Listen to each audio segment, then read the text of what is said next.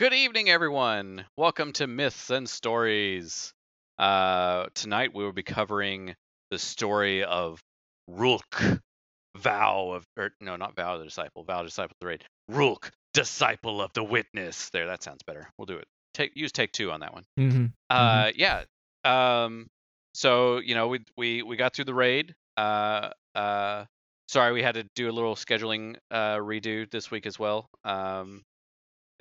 But here we are, and we are going to be going through the Shattered Suns lore book today, which is the mission that came out after the raid was cleared, called I can't remember the name of the mission now. Myth, you remember it? I want to say it's Perseverance. That sounds right. Like Perseverance that? or Preservation or something like that. Maybe Preservation. Yeah. Something with a P. Could be. Damn it. I almost did it.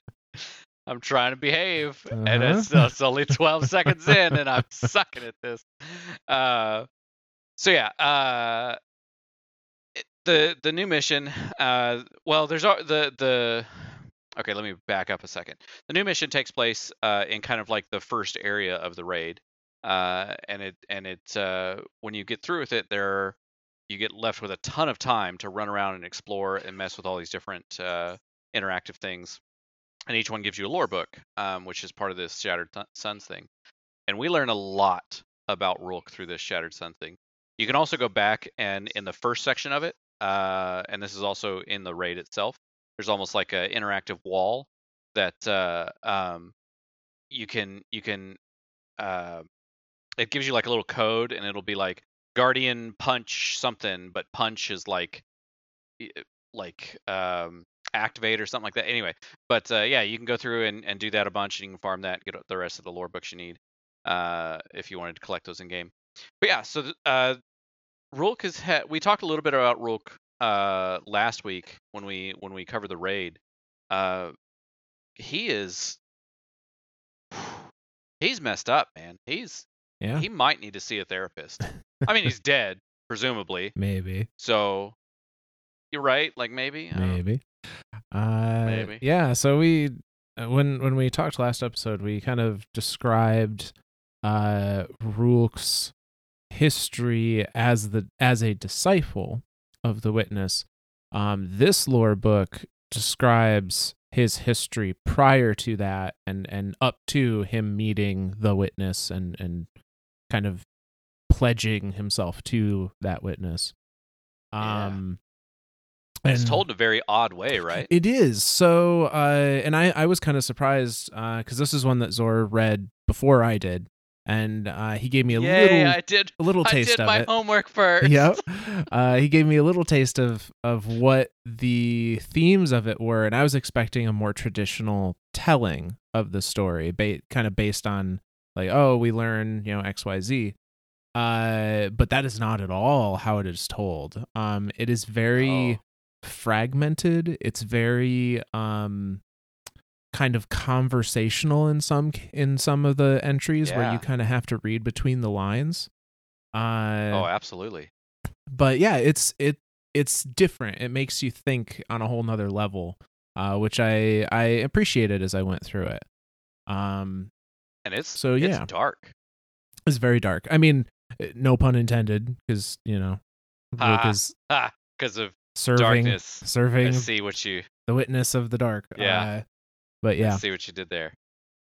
But speaking of, I'm gonna do.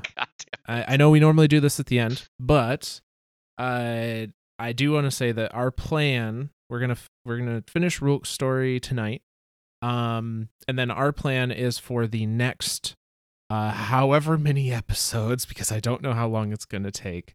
Hopefully not another 8-part series like Books of Sorrow, but hey, you never know. You never know. We're gonna go over the light and the dark, and when I say that, I mean the Traveler and the Witness, as well as the light and the dark as forces of the universe. What information we have about both the entities and the forces in the various lore books, because there's a lot scattered everywhere. We're also going to yeah. go over the unveiling, because that is where a lot of that information comes from. And Such a good lore book. It really is. And we're gonna delve in and kind of theorize on our perspectives of light and dark and traveler and witness and all that good stuff. So that's gonna be the next set here, which I'm excited about, and hopefully you all are excited to hear about too. So. Hell, I'm excited about it. We finally get to kind of put all of our theories and ideas that we've come up with over the last like 6 months in one spot. Yep. Like that's what I'm excited about, to finally have like this like definitive, like this is what we think of the light, this is what we think of the dark, this is what we think of the two together. No, absolutely. So yeah, but without further ado, we'll get into the Shattered Suns lore book, and this starts with an entry titled Untamed. And it goes as thus. What have I done? Noise, noise, noise, noise, noise, noise. This line I'm not going to read verbatim because you can segment it to see what it's actually saying. So this line says, fear, mother's sadness, father's hate, children's sorrow, displeasure. How did it come to this? Forgive me. Chaos. Lubre convulses. The sky shatters. This was the cost of justice? An enclosed cell. Introspection. Subjugation incoming. Life upended. You made me do this. You made me do this. I made me do this.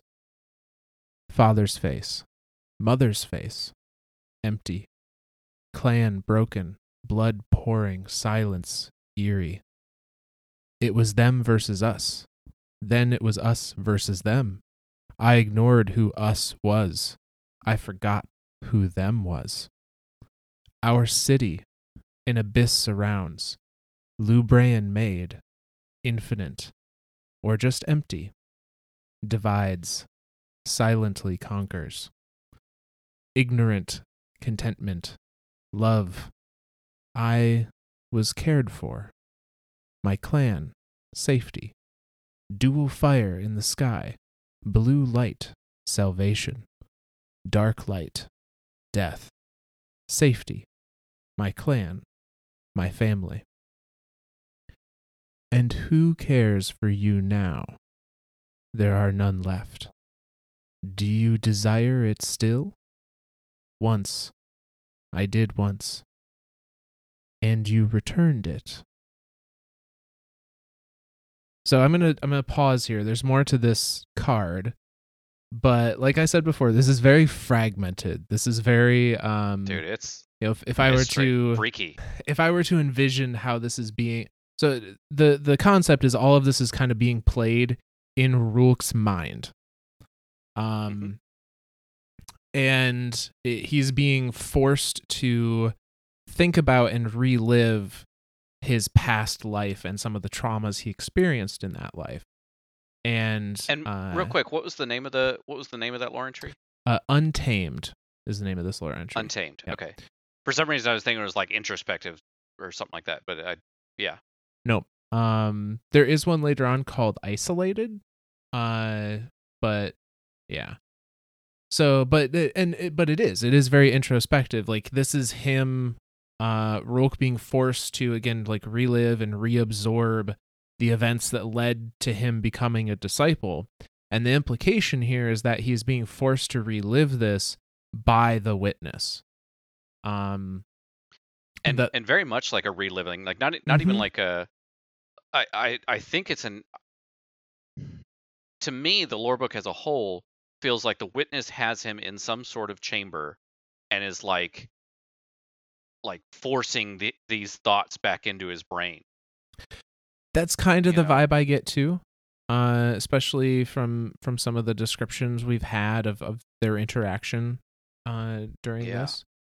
So this first section, these kind of fragments, he's experiencing, his mother and father's faces, and then, a void and his clan broken and blood pouring and this eerie silence, and then also experiencing a feeling of safety and dual fires in the sky. Lubre, his home world, had two suns, two stars. One was blue and one was dark. And so he describes like the blue light, salvation, the dark light is death, safety, my clan, my family.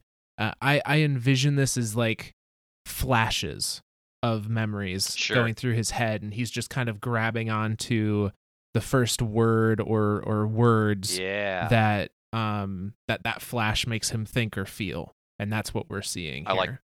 I like that interpretation of it. That's very much what that. Yeah, absolutely. And at the very end of that first bit that I read, where it says, "And who cares for you now?" It in the lore card is very clearly separated out. They do that thing where it's got dashes at the beginning and end of the statement to kind of signify this is a different speaker. And I interpret that to be that is the words of the witness.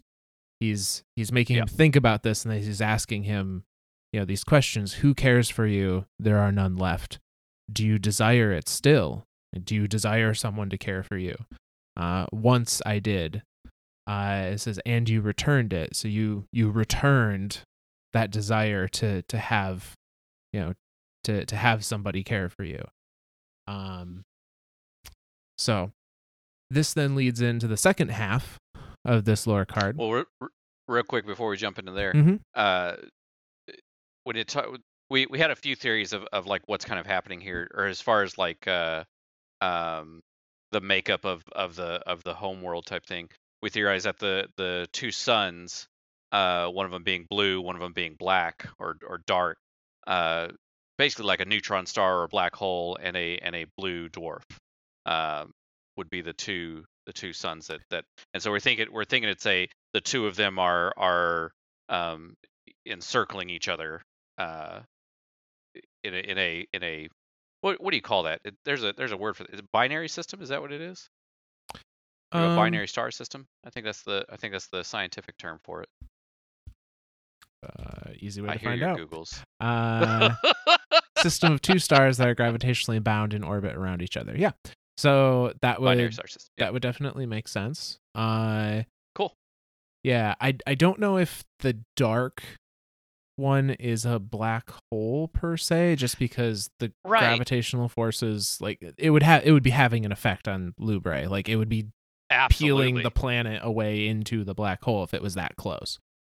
Plus, technically speaking, you can't see a black hole. Like you can see it's like nothing escapes it. Right. Even light doesn't escape it. Right. They can only theorize where they exist based on kind of the absence of things in that area. Yeah. So yeah, maybe a neutron star. I'm not really sure what would be broadcasting a dark light. Perhaps this is just some creative freedom here, and they've made a new kind of dark star per se. How dare you?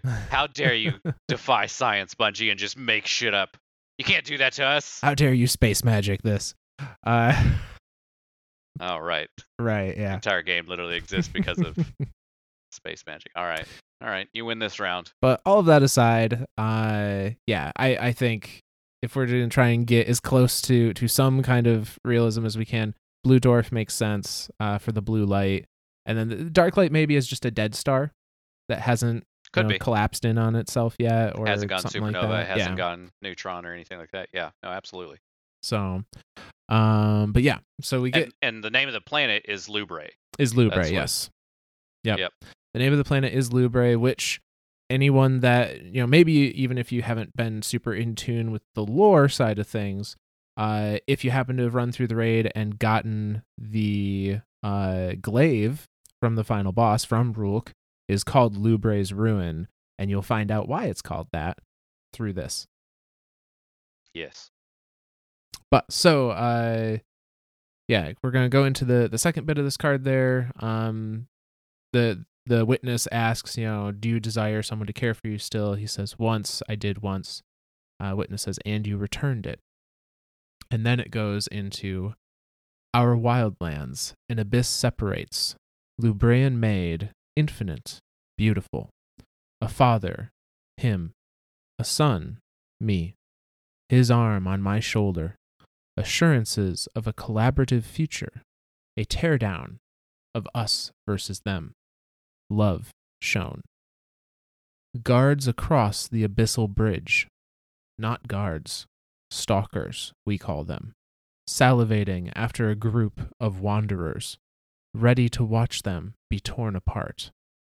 My anger flares. I move to confront the stalkers. Father's hand holds me back. We lock eyes. His communicative sympathy. His communicate.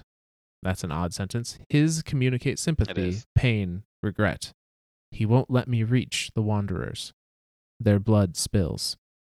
A lesson in inaction.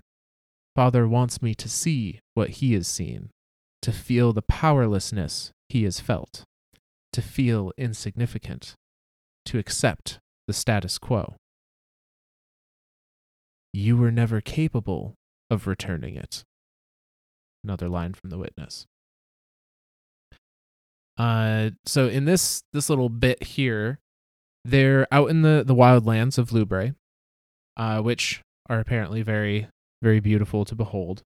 And it seems there's he keeps referencing this abyss, and I envision this just as a bottomless pit, essentially, a bottomless kind of fissure in the world.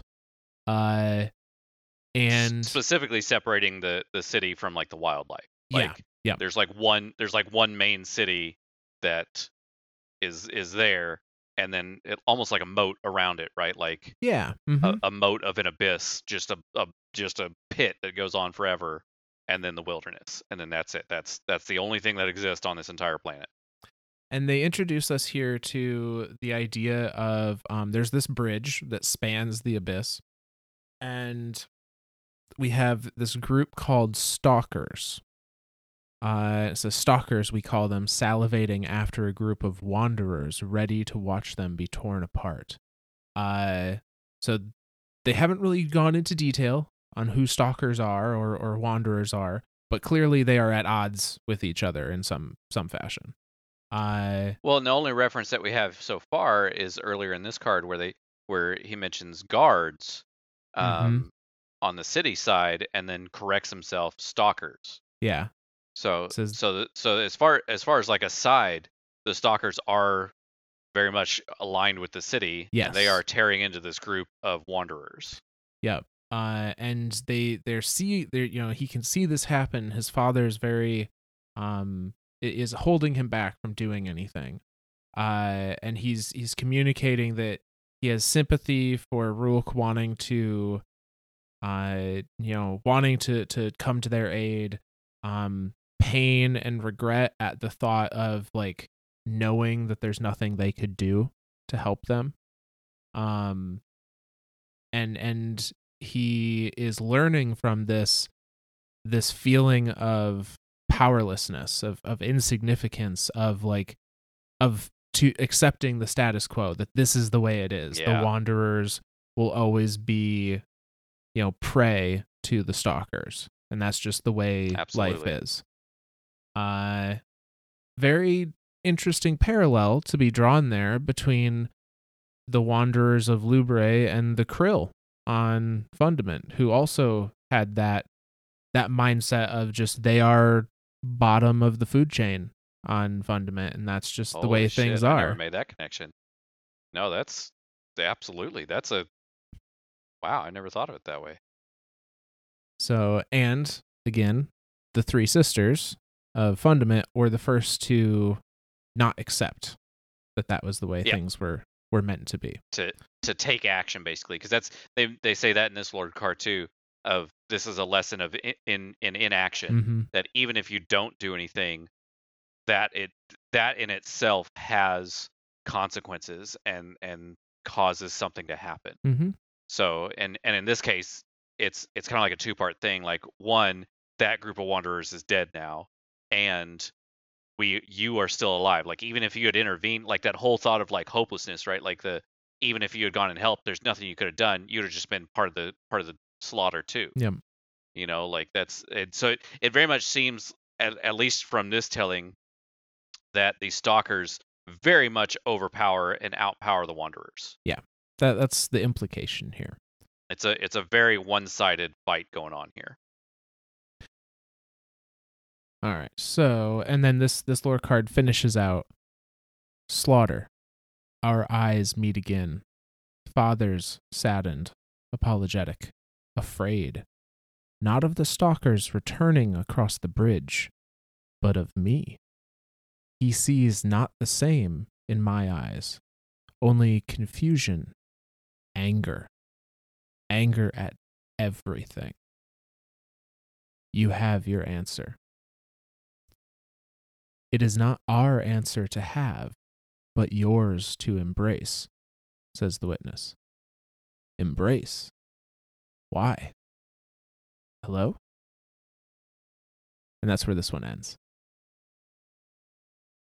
The way these lore cards are for this particular book are really freaky. Like it's like Bungie knocked it out of the park with this one as far as like what type of atmosphere they're trying to set. Like it started off the first amount of freaky that we I guess the first amount of freaky that we kind of have in game is like seeing the witness and him talking to us in that very last final cutscene at the end of the campaign, and it's super off-putting, right? Like it's like you don't it's like you don't want to look directly at him, but you can't stop staring at him, and like as soon as his eyes turn towards the screen, like you're just like, dude, this is freaky. And then like when you're going through the raid, all the raid gear is just off, you don't want to look at it. Like it's off-putting, freaky. yeah. It is very off-putting. I do think that Warlocks kind of got the shaft on the raid armor. I'm just gonna put that out there now. I mean, I kind of have to agree on this one. Not only in design, because design is subjective. But just right. like the Titans have this helmet that looks like gnashing teeth over and over and over, it's and so freaky. The hunters looking. have this chest piece. It makes piece me want to play a Titan. Yeah, the hunters have this chest piece that makes it look like there's mandibles in the middle of their chest, just like pincers and constantly going. The cloak that we found out, like it has a spike attached to it on the front end, so it literally looks like, if you look at the cloak by itself, it looks like a parasite has latched onto the back of it and is piercing through the heart of the. Like it's freaky looking. Like this shit is really freaky looking, but it's super cool at the same time. But then like Warlocks, we just have like this little like eyeball looking thing with a bunch of eyelashes. Mm-hmm. Like, okay, you guys are the Cyclops this season. It's fine. You know what? We've had a few good ones in the past. We gotta let Titans and Hunters have their love for a second. Okay. Yeah. So,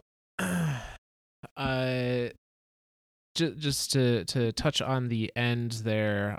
So the witness seems to be showing him these to get him to come to some kind of answer or some kind of revelation. Yep.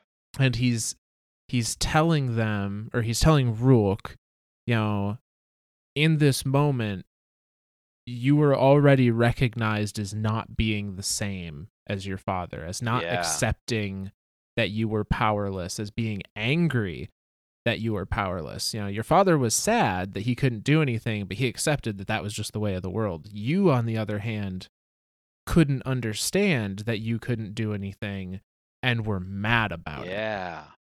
Yeah. And he's presenting that as this is your answer. What question this is the answer to, we don't know yet. Right. I thought that was a very interesting way of putting that too, of like the answer is you didn't like the status quo, but what was the question type thing, right? Mm-hmm. Like it's an odd way of thinking of it. Yeah, and the witness, like I said, super crazy and super freaky how this stuff is presented to us. And the witness tells him it is not our answer to have, as in the witness was not seeking an answer to a problem or to a question, but is your answer to embrace. and I think that's where the witness is trying to bring on some kind of revelation in Rhulk, for whatever his agenda is. Supposedly this is the process of him kind of bringing Rhulk to becoming a disciple. So maybe he's trying to bring about understanding of like, you were different, you were stronger, you never could have lived that beautiful, safe life. It wasn't possible for you because you weren't of that mindset. Yep.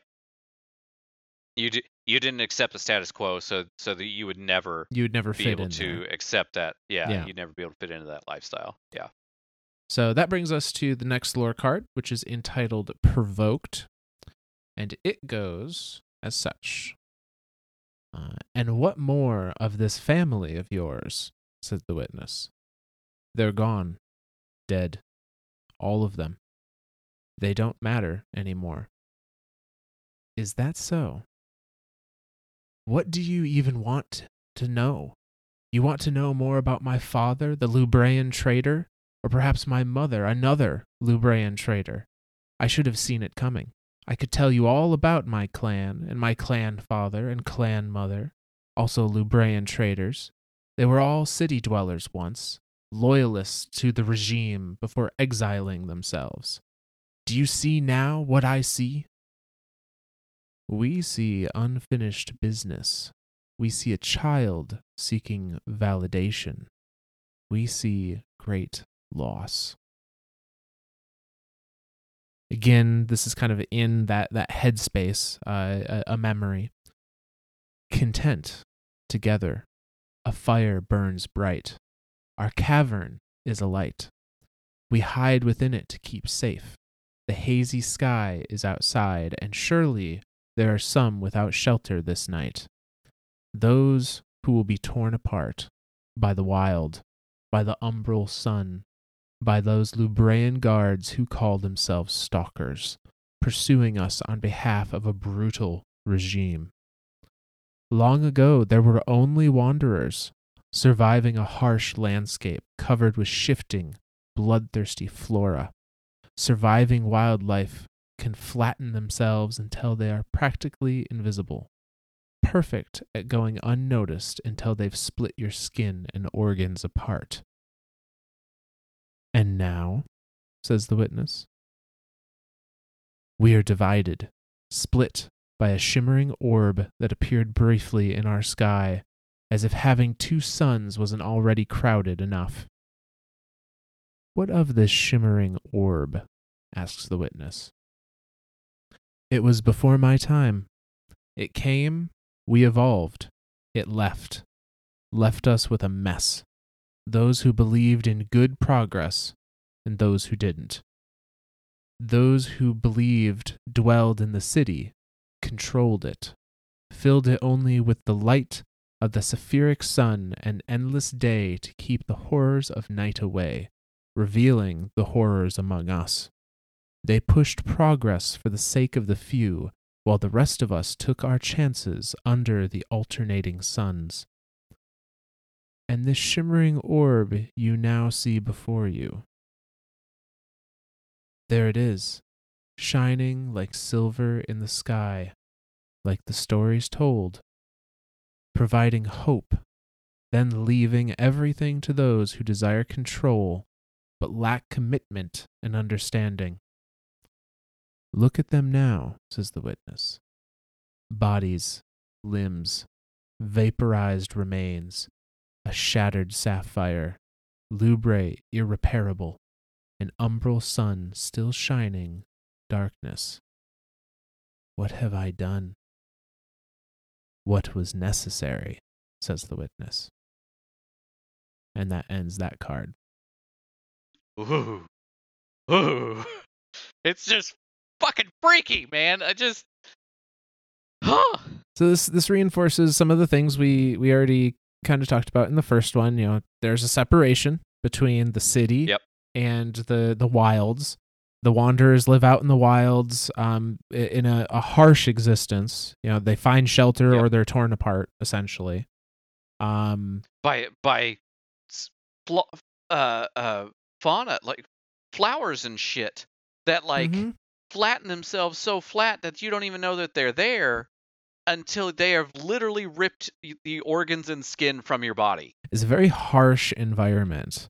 Jesus, it is. And he tells of, before Rhulk's time, apparently the shimmering orb, which is implied to be the Traveler, visited Lubre and granted them evolution, presumably through technology and intellectual breakthroughs, the same way that it did humanity. And then it left, like it has done so many other places. to so many other races. And what ended up happening were those that believed in progress as they were shown by the Traveler or by this orb, built the city, and over time that belief turned into conviction, which turned into like zealotry. This is the only path forward, and we're going to make sure everyone is following that path as we see fit, as we say it should happen. Otherwise you're an unbeliever, you're an enemy, you're not worth blasphemous. Yeah. So something I do find interesting here is they talk about this city as only having saphiric light, only having light from the blue sun. Filled it only with the light of the saphiric sun, an endless day to keep the horrors of night away. So I'm wondering if that just means like they had electricity and the city had lights that were powered by the sun and had the same like blue hue to it. Or if they literally mean they somehow like froze. That just doesn't make sense. Like how would you take a celestial body how would the city, and force it to only shine light on one spot all the time? So I had kind of like two theories about this, because I don't remember if it's in this, if it was in this lore entry or if it's later on. But they talk about how they siphon energy from it, or they siphon the blue, and I don't know why I never thought of it like what you were saying, right? Like, what if they just had solar panels and they just lit the city with electricity? Like, duh. Yeah. Like what is that? The Occam's razor? The most obvious answer is probably the correct answer. So in my head, I've come up with like this super complicated thing of like, yeah, they had a machine and it was like siphoning the thing, and then they had like a dome that they built over the city that was always daytime and da da da da da da. No, I like your idea. Your idea is so much more simplistic and so much more believable. they just hey, Traveler came by, they gave him solar panels, and Traveler left, and they were like, oh shit, electricity, that works. Man, we have nightlights now. Holy shit. Yeah, no, I don't know why I never thought of that, and that is literally brilliant. So that's exactly what happened. They made solar panels and turned the electricity on. So we've got, the city that has technology and has light in some fashion, whether it be simplistic or complex.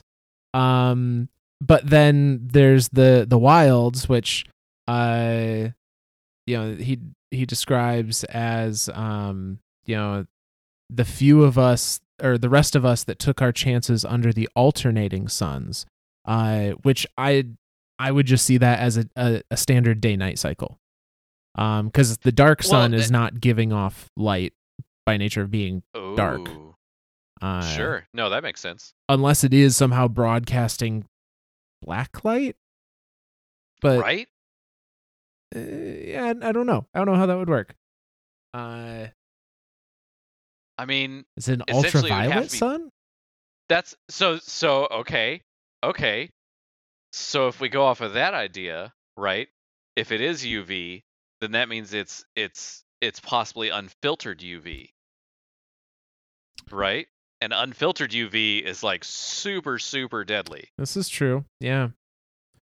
So it could literally just be an unfiltered UV but what type of it? All right, Bungie had to have just made this shit up, right? Like, right, like I feel like does a we're looking neutron for star give answers off for UV? something that Like, doesn't exist. that just doesn't exist. Yeah, I mean the And I'm fine with that. yeah, I'm fine with that idea of because video game, this is why it is. But at the same time, I'm like, well, Bungie, you did so well at doing science, I know. and then you just gave up. Well, more you know, science. I like your space magic, but we can just say this is in a galaxy far, far away, long, long ago, and they have things that we haven't discovered yet. So, God damn it! In a galaxy far, far away, but somehow also in the future. Yeah, no, that's not. But so regardless, Hashtag copyrights Star Wars. Hashtag don't sue us, sources, kids. Remember that. Yeah, don't sell. Oh no, that's Disney now. Oh, you're right. Oh shit. Well, we're fucked. Hey, I did my thank you to Lin-Manuel last week, so yeah, we're good. We're set. Okay, I got him on cancels speed dial it now. out, yeah. Yeah, bullshit. But yeah, so there's the city, the haves that have technology and don't have to worry about the horrors of the night, and then the outside the city, the have-nots, the exiles that have to, fight for survival literally every day. Yep. And then we get a little hint, and the witness seems to show a vision of the traveler in Lubre, because he says to Rhulk, and this shimmering orb you now see before you. And Rhulk describes it as, there it is, shining like silver in the sky, like the stories told, providing hope, then leaving everything to those who desire control but lack understanding. So it implies that the witness has some level of control over this like vision dreamscape that Rhulk is in as he's reliving these. And that's what makes me think of it as like a chamber, right? Like it's some sort of apparatus or device or something that the witness is literally just forcing him to relive these and can actively put things there and bring things to the forefront of his mind. Well, a pretty heavy theme in the expansion and this season has been psychic energy, which they have very specifically kept separate from the other like void, solar, arc, stasis, blah blah blah. Sure, is psychic energy. The psyops, the scions are using psychic energy to infiltrate the minds, the mindscape of Lucent Hive, and they talk about us tracking psychic energy to find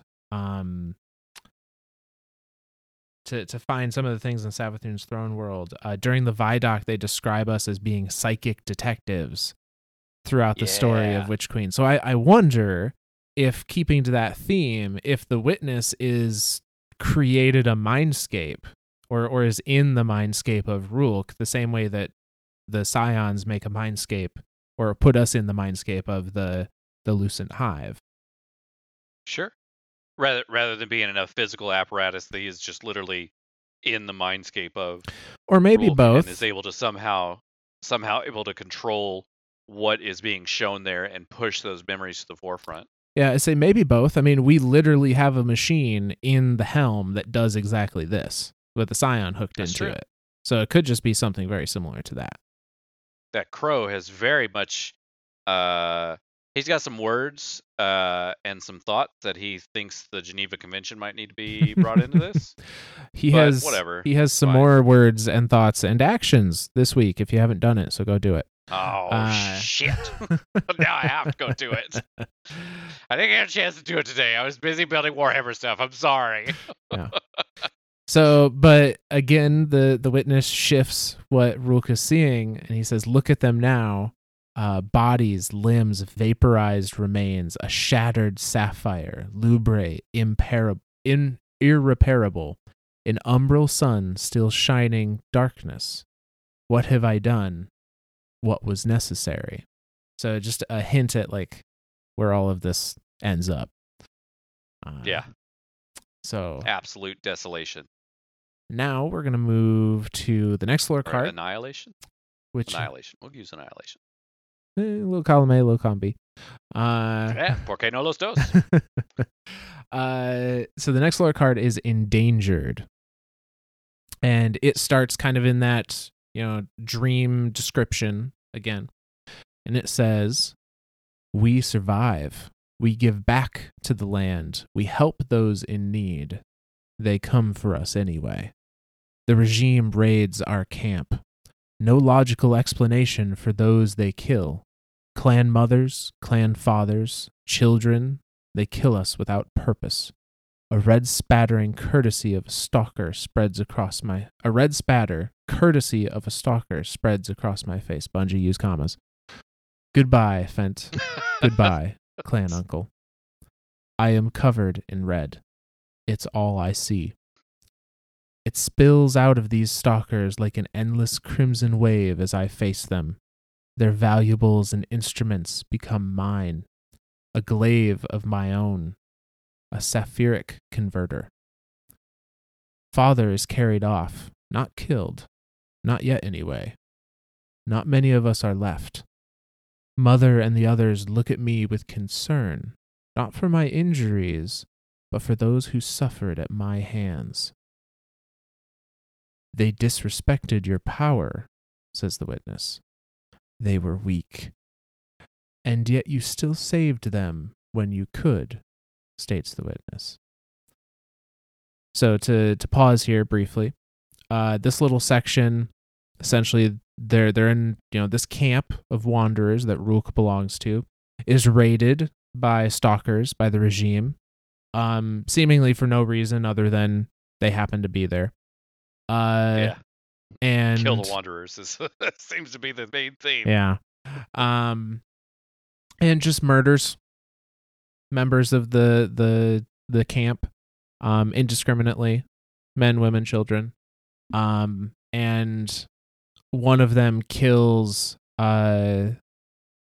this person by the name of Fent, who is Rhulk describes as clan uncle, which I assume would mean that he has some kind of personal connection to this person, maybe more so than other clan members.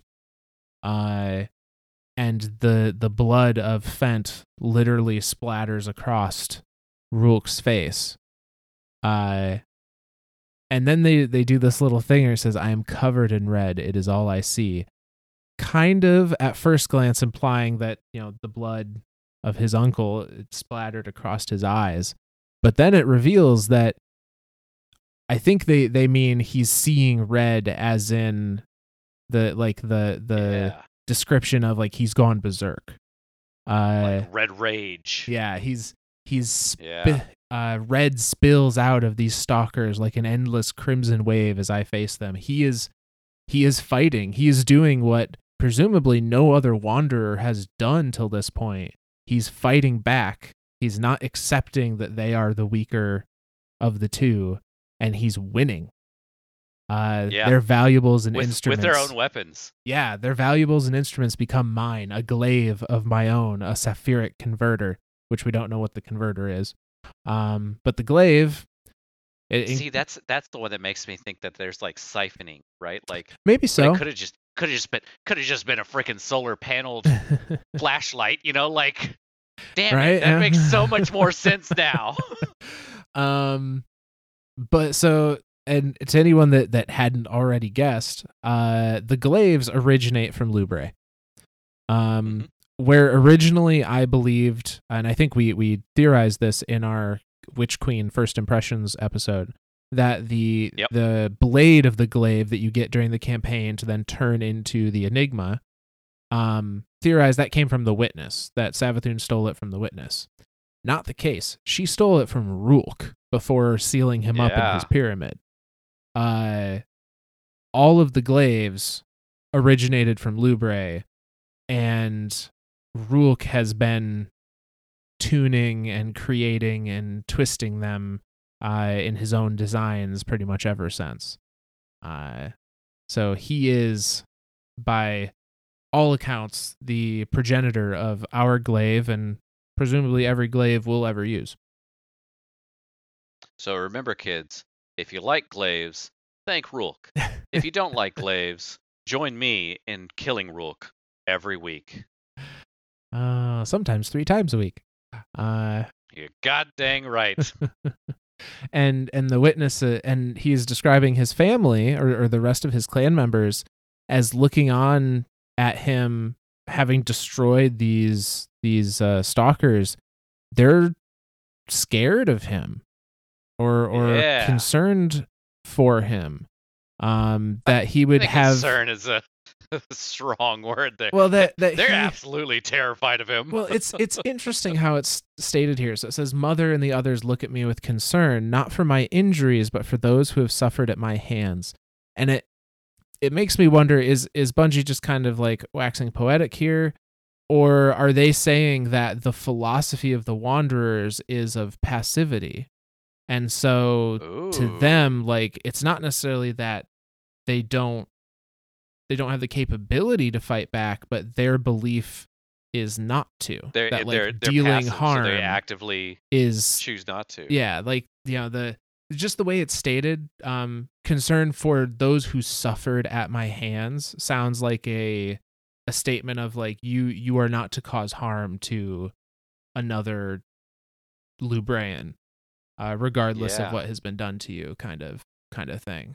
Interesting. I've never thought of it in the sense of I every time I read this, I thought of it as like the regime, the powerful, the stalkers, and the wanderers, the weaker, the oh, don't hurt me. But it's very it could absolutely be a level of, a passive lifestyle of a non-violent way of life, and then to see for the other clan members to see this absolutely violent, like, he grabs a glaive and starts hacking and slashing and just tearing the snot out of all these stalkers until there's none left. Like, that would be a very traumatizing thing to the clan as a whole, right? Like, that would. And the witness says, they, your clan, disrespected your power.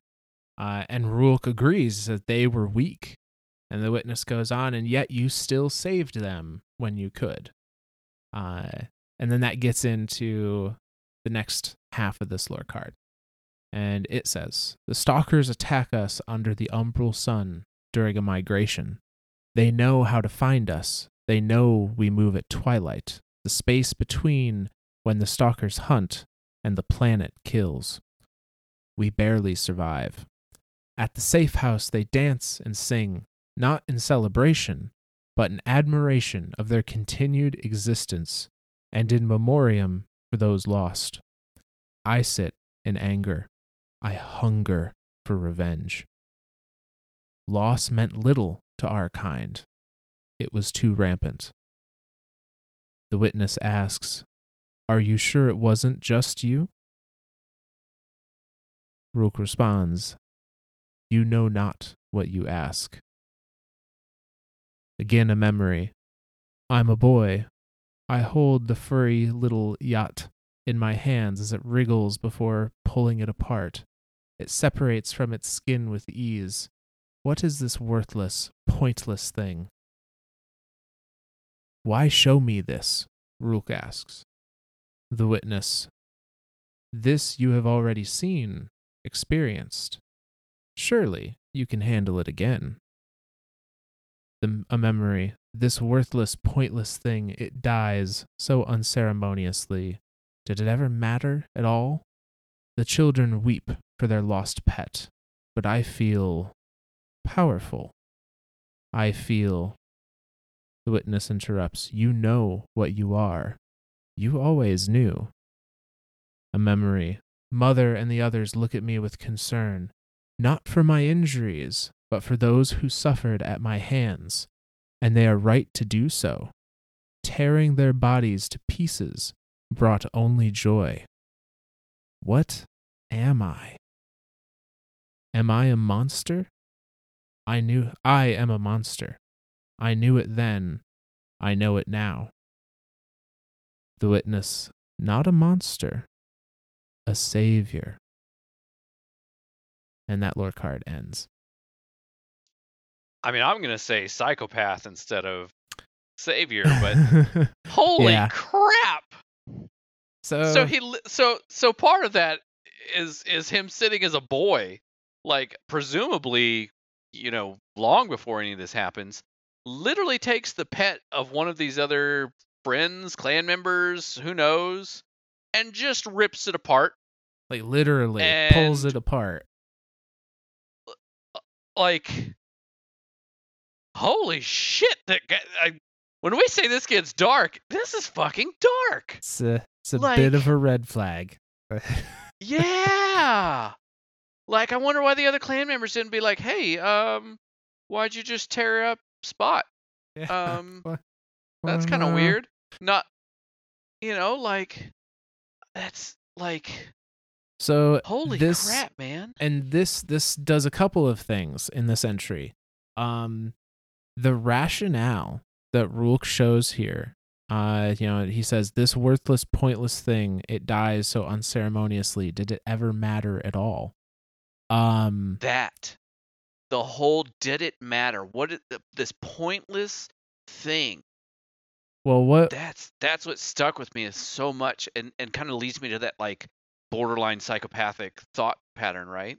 Yeah, and what I think is being shown here, and the reason why the witness showed Rhulk that specific memory, is he is reinforcing some of the foundational like feelings that connect very well to the idea of the final shape, the idea of sword logic, of if it is not strong enough to exist, it shouldn't exist. There's no point to it existing.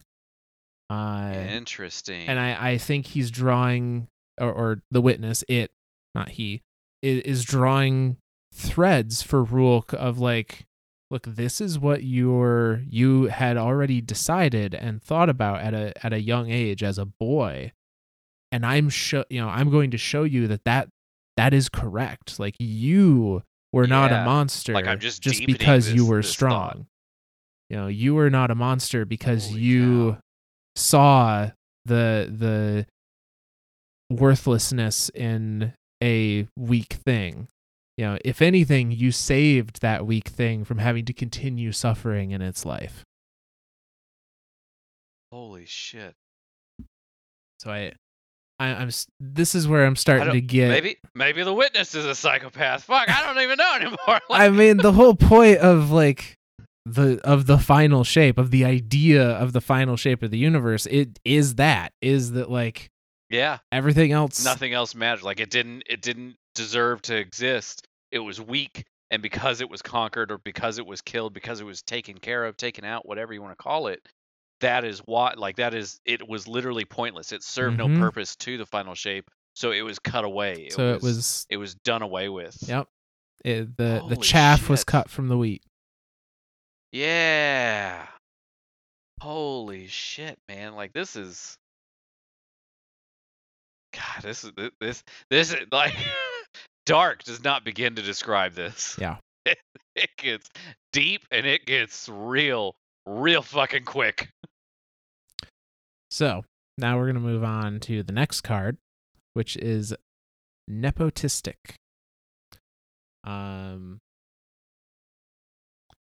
this is all kind of there is no dialogue here between the witness and Rhulk. This is all just kind of in that memory scape. And it goes, "Father, it's been a year since you were taken, but we have not been attacked since. I know the stalkers still watch the clan, but I survive alone these days, ousted for being the only one brave enough to act. A liability, they called me. We will see what they say when I bring you back, if you still live.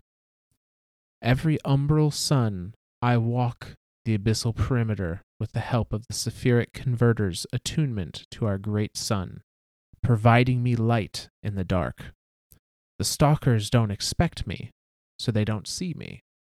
And the glaive, a tool of the regime, which I have named after you, Rhulk, makes eviscerating them that much easier.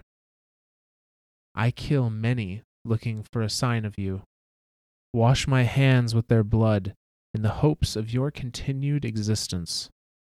I have been lost without your guidance, unsure of what I am, who I am, what I am meant to do.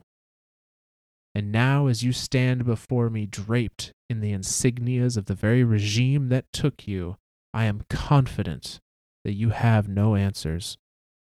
As you call your fellow stalkers to overwhelm me, to bind me, to carry me into the dense, unending city of Lubrae, I am confident that you are a coward. As you testify at my trial that I should not be put to death for what the regime claims are immeasurable crimes, but should instead serve alongside the stalkers, alongside you, killing wanderers, annihilating clans, I am confident you are an opportunist. What about Mother, our clan? What about down with the regime? What about biding our time? Or is this another lesson in inaction, in sparing ourselves from the absolute worst so that we can barely live, barely survive? I am confident, Father, that you will die by my hand. And thus ends that card. Lot to unpack here. Holy shit. Okay, so there's very much this idea of like his father was against the regime. Yeah, but which now that he stands before him, he's just been completely indoctrinated. yeah, and that is a point worth bringing up. The whole apparently his father had this rhetoric of down with the regime. We're just biding our time. Yeah. That goes against the idea of a pacifist clan. Sure. So maybe it isn't pacifism per se, as a just they were outclassed as far as technology goes.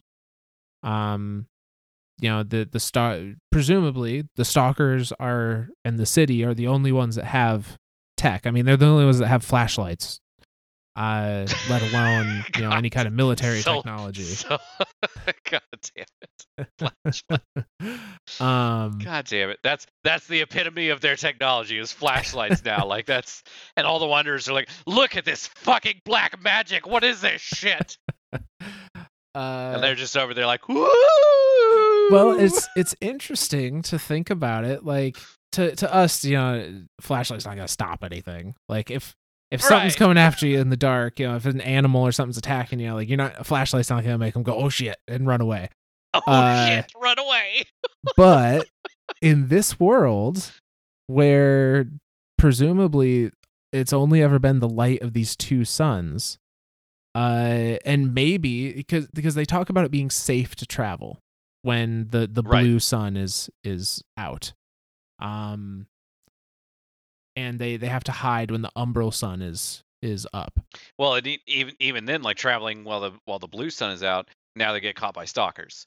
Right. So truly, the only safe time is in between those two times, right? Like, or the safest time, yeah. But the safest time is at twilight. I wonder if the flora and fauna of their world, for whatever reason, evolve to only be active during their night cycle. Sure. If something as simple as just having light that is the same color or same wavelength or whatever as the sapphire sun is enough to maybe harm those creatures in some way, and that's why you're safe as long as you have one of these converters, as they call it. Let's just call it a fucking blue light flash. That's all it is. It's just a flashlight with a blue filter on it. That's all it fucking is. Traveler dropped his blacklight after a rave, and all the Lubrae were like, holy shit, this is exactly what we needed. Make more of them. God damn it. Now they're all just sitting around. Yeah, no, that's exactly what's happening. Yep. Yeah. Yep. But yeah, so he's gone to great lengths to find his father. Yep. He's even named the tool of his rebellion. This glaive, he's named it Rhulk sword. as he's carving his honor of way his father. In honor of his father, as he's Yeah. carving his way through stalkers to try and find some sign of his father's survival. And when he does, it's in the form of his father standing before him in full regime garb,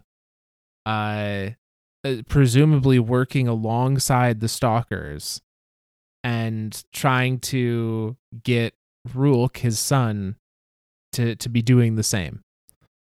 Join us. Oh, I just had a Rhulk, I am your father. No, that's impossible. Look inside yourself, Rhulk. We're definitely getting sued by Disney. Fuck. Oh, it works though. You know it to be true, Rhulk. No. Yeah, that's exactly what's happening here. And somebody somewhere is getting sued by Disney, and hopefully his it name isn't is us. Ztorialis. You're goddamn right.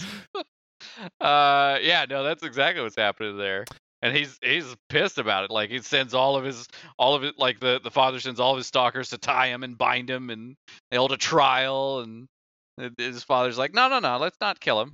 Let's put his talents to use. Yeah, and Rhulk comes to join the dark side. God damn it. And Rhulk comes to some conclusions in himself, and that is, his father does not have answers to any of the questions Rhulk has about himself. His father is just a coward, and despite all of his words of bravado, has just folded into the regime to survive. Yep. He is an opportunist. An opportunist. Somebody who's just going to take, whatever advantage is thrown their way for personal gain, personal survival. Mm-hmm. That's not even necessarily personal gain, right? Like literally just personal survival. Like, oh, hey, joining the regime kept me alive. Fuck it, that's what I'm going to do. Like, that to me is kind of like a pacifist thing, but like, I don't want to say that's a pacifist thing, because that's like, I still like the idea of these wanderers being that pacifist lifestyle, and because that really does kind of solidify the looking at Rhulk as like this like horrible thing, like not even like human anymore, right? Like or whatever. I wonder if whatever species they are, if it was a pacifist lifestyle, but not by conscious choice, but by just years and years and years of there being no hope of fighting back, and so all the very idea of fighting back just faded from their culture. Pacifist by circumstance rather than choice. Yeah, and I could see that instilled through the generations, not as a like we are a pacifist culture, we're not going to hurt anybody. It was a like the idea was never even thought of by anybody. Yeah. Yep. I like that. I like that idea. That's what I'm sticking with. Yeah. That's what's canon now in my mind. Well, there we go. Hopefully nothing contradicts that in these last couple lore cards. Fuck. Well, shit. So the next card is entitled Defiant. And this starts with some conversation between the witness and Rhulk, and then goes into the memoryscape. So it begins from the witness. The regime took all that mattered to you, and yet you blamed your father? Rhulk. The regime never lied about who they were. They were brutal, yes, but honest. Witness. Honesty meant something to you? Rhulk. It meant everything. Witness. Interesting. And so, in the face of your father, the hypocrite, you leaned on the regime that enslaved you both instead, that killed so many of your kind. Rhulk. The regime did not enslave me. It freed me. Into the memory. The regime puts the glaive back in my hand. the one that I named in honor of you. I have renamed it Rhulk's Bane, and no matter how you try to hide it, this scares you, just as I knew it would. I'd be lying if I said I didn't take pleasure in this, but I do. Just as I take pleasure in the constant sephiric light and the roof over my head, the consistency in regular meals. The regime lives well, comfortable. The city may be overcrowded, the laws may be strict, the few may have all the power, but at least we're not out there trying fruitlessly to survive. At least we're not out there scared, cold, and alone, wondering if we'll live to see the next rise of either sun. But most importantly, Father, nobody denies me my thirst, my lust for blood. They encourage it, feed it, and they have begun to show me truths about the Wanderers, about what the glimmering orb encouraged. You always claimed the hands of the regime were stained red, but you never showed me yours, until now. How dare you stand before me now and confess your disloyalty to the regime? How dare you lie to me again? You may have overwhelmed me this time, escaped my grasp, but I am coming for you. I will end this. And thus ends that card. So Rhulk was definitely, maybe not for a long time, but at least for a little while, folded into the regime and was used as a stalker, and by his words or by his memory, enjoyed it, encouraged, yeah, like loved it, was like, fuck yeah, this is just more practice for when I get to the ultimate showdown with Papa and smoke his ass. Yeah, that yeah. And it's interesting here because going back to the beginning of this lore card, the witness is kind of is questioning him. He goes, the regime took everything that mattered to you, but you're blaming your father. And Rhulk is saying the regime never lied to me. They were brutal, but honest. And that apparently meant all the difference. So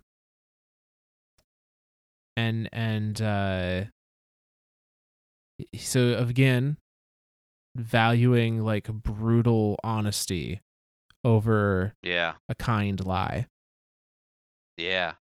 And then like the fact that his father's telling him again, I just joined the regime just to survive. Yeah, still fuck those guys. Yeah, I'm not loyal. So now, yeah. And I'm wondering if this last line, it says, "How dare you stand before me and confess your disloyalty to the regime? How dare you lie to me again?" So again, he's being opportunistic. He's saying like, "Look, I'm not loyal to the regime. I just did what I had to survive. I'm not part of them. I don't believe in their philosophy." And then this last line, it says, "You may have overwhelmed me this time, escaped my grasp, but I am coming for you. I will end this." Almost makes it sound like his father escaped from the city, maybe? Possibly. Went back to the Wanderers, or like maybe possibly saw the level of bloodshed and I don't know what other word to use it, but psychoticness of his son, and was like, whoa, I need to start warning people. Yeah. Like, so but needless to say, it just kind of solidifies Rhulk is saying like, I kind of like being a bloodthirsty animal. Like that is what I enjoy. I enjoy having a roof over my head and food and not having to fight for this meager survival every day. And being able to feed this hunger for violence. And he speaks of, he's been shown truths about the Wanderers and about the Traveler that change his perspective on things. And so we now go into the next card, which is entitled Isolated. And this starts this is almost entirely conversation this time. So we start with Rhulk saying, "Stop." The witness, "Why?" Rhulk, "I don't want to do this. I don't want to relive this." The witness, "Most would die for the opportunity to retread their greatest moments."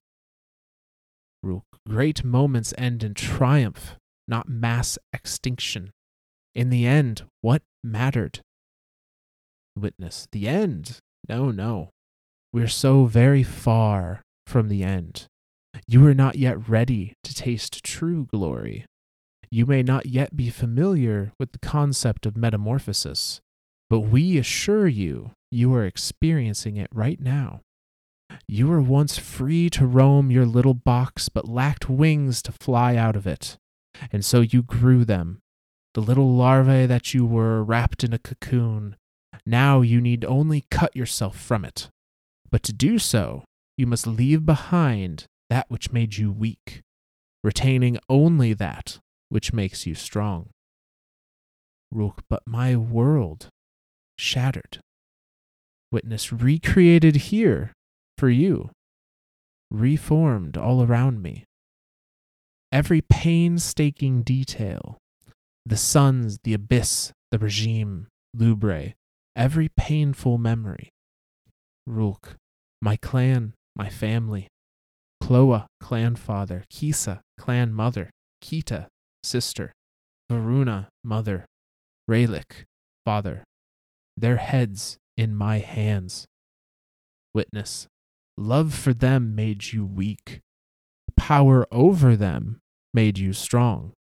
Upon reflection, you are filled with regret, believing yourself to be under the spell of the regime, believing your actions in their tenure to be wrong.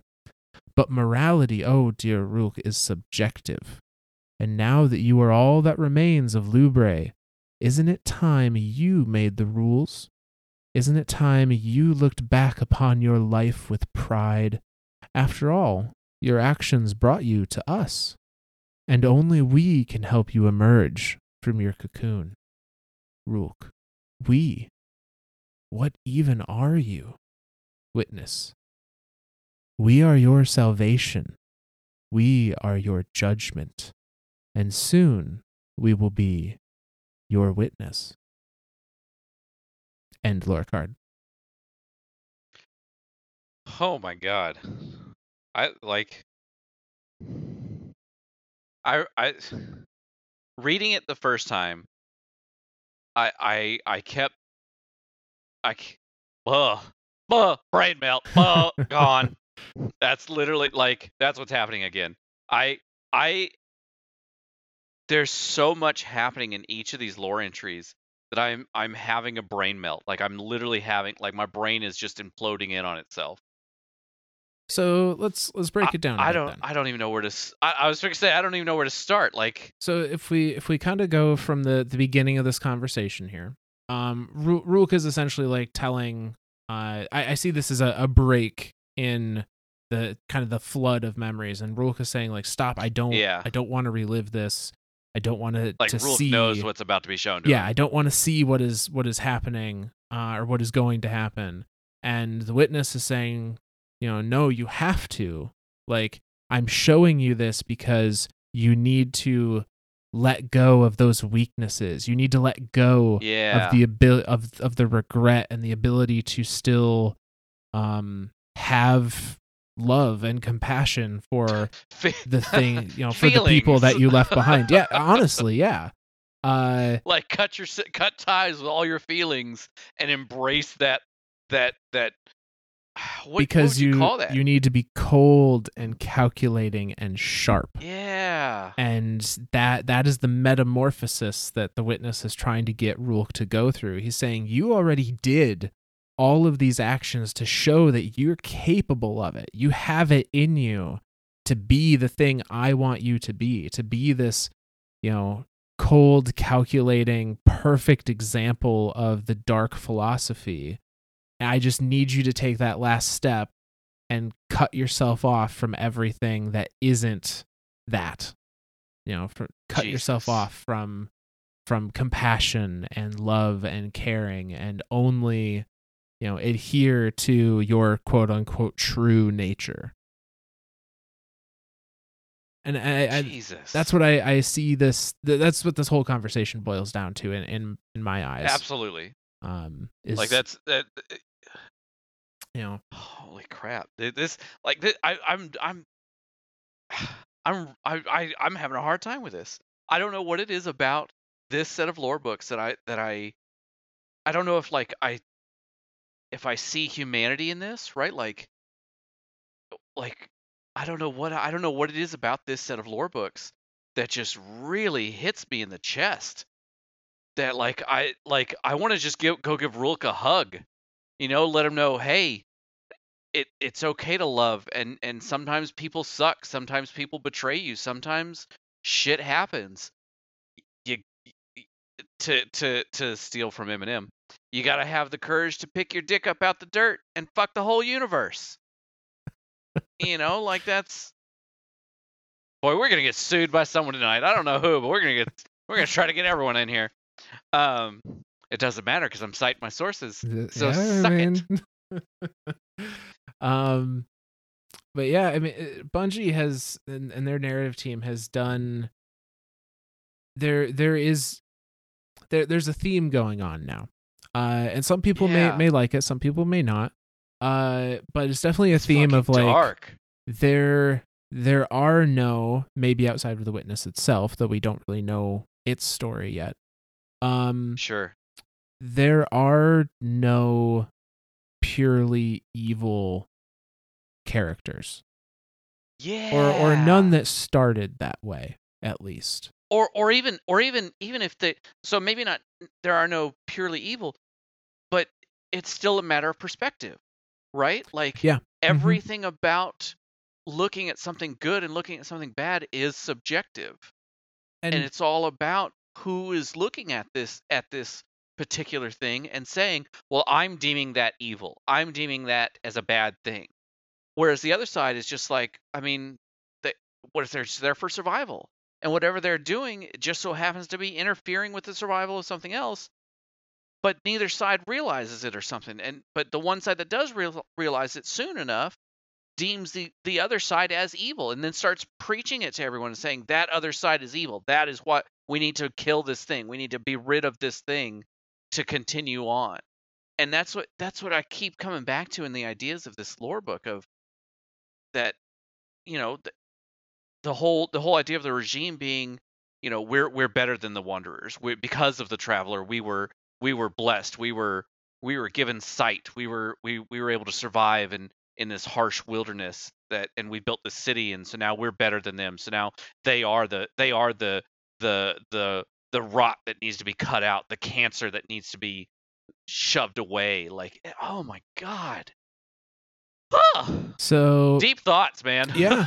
No, and the Witness kind of says some of the same thing. He says morality is subjective, and now that you are the only one left of Lubre, don't you get to decide what was morally right? Right? Now that's a thought in itself, right? Like, he's telling us, the Witness is telling us in that lore entry right there, Rhulk is the last of his kind. Yes. He's it. He's all so that remains. when it referenced it at the very beginning of the lore book, this shattered world, the sun gone, everything, the abyss, everything's gone. Rhulk is literally the last living thing of his people, be it the Stalkers or the Wanderers, be it the regime or the Outsiders. He is literally it. He is the last living thing of his thing. And so for the Witness, he, to look at him and say, hey, because of that, you get to decide what's good and bad. Like, there's nobody else around here to tell you. Yeah, there's nobody left to pass judgment other than you. Yeah. And like, that thought is kind of like a mind fuck. Like, ugh. I mean, I guess it's a very extreme version of history is written by the victor. Extra- yeah. And in this You're case, not written by wrong. the survivor. Survivor. Right. Well, Survivor / Victor. Like, Yeah. what? Yeah. Like, I mean, we still got a few more lore cards to get through, but this shit is still getting real by the second. We do. So this is I guess a teaser, I suppose, for our light and dark talk. But I think there's a pretty relevant thought here with this. Sure. So what I'm imagining might have happened to bring about the regime as it is when in Rhulk's telling. Like, because he says the traveler came, and then when it left, the believers made the city and the regime, and the non-believers were just stayed out in the wild. Yep. So this is a little bit in the ARG from the Witch Queen Collector's Edition that was solved last week. It which, by the way, a bunch of you guys still don't have. Please send it to me. Yes, please send Zor his Collector's Edition. For the love of God, everyone is sick of hearing about it. Just send it to me already. If you haven't already, I would very highly recommend reading the pages that came out of the ARG, though. It's about 30 pages of Ikora's journal. Essentially, it's implied that they were shredded pages from the journal that comes in the Collector's Edition. And the community literally pieced them back together pixel by pixel to get 30 pages worth of content. I love this community. It's amazing. All the puzzle solvers that exist in this community just blow my mind. But in there, Ikora is kind of ruminating on the dark and the light, and I'm not going to go into all those details because some of them are really, really good for our next discussion. But see, that's how you keep the viewers hooked. You give them a little tease, and then just I'm following you on this one. In there, she claims, and I think this is in a lore card elsewhere, that I don't have in front of me because I wasn't planning on talking about this bit. That the light's ultimate goal, or the traveler's ultimate goal, the traveler's description of a perfect society is a society of endless grace ringed in spears. And I think if that idea was projected to the Lubrayans in some fashion, that might be how their city and their regime started with the best of intentions. And then after the traveler left, that fell to individual greed and, power mongering and sure, the rich get richer kind of thing. Yeah. But the initial thought of like, maybe the Lubrayans took it a little too literally, but the initial thought of, a society in perfect harmony with one another, in perfect forgiveness with one another, but strong enough to defend itself from any outside force is the traveler's perfect version of life. Interesting. And so maybe that's how it started on Lubray when they made this city and made these stalkers to, be their ring of spears, and then it got corrupted over time after the traveler left and turned into the regime. Well, and that makes me think of like what the travelers. Yeah, I really don't want to dive into it, but you almost have to. Like, it is the ghost for humanity. It's like final stand, right? Like, is that the hey? In order for humanity to survive and like it has each time that I'm curious if the traveler, each time that it stopped at a civilization, done its thing and left, it's been like it's been a genuine like trial and error thing. Like, is this thing literally just doing I think science? So. Like, I think so. Is Is it bestowing the, like, technologically advanced, like, okay, now you can defend yourselves.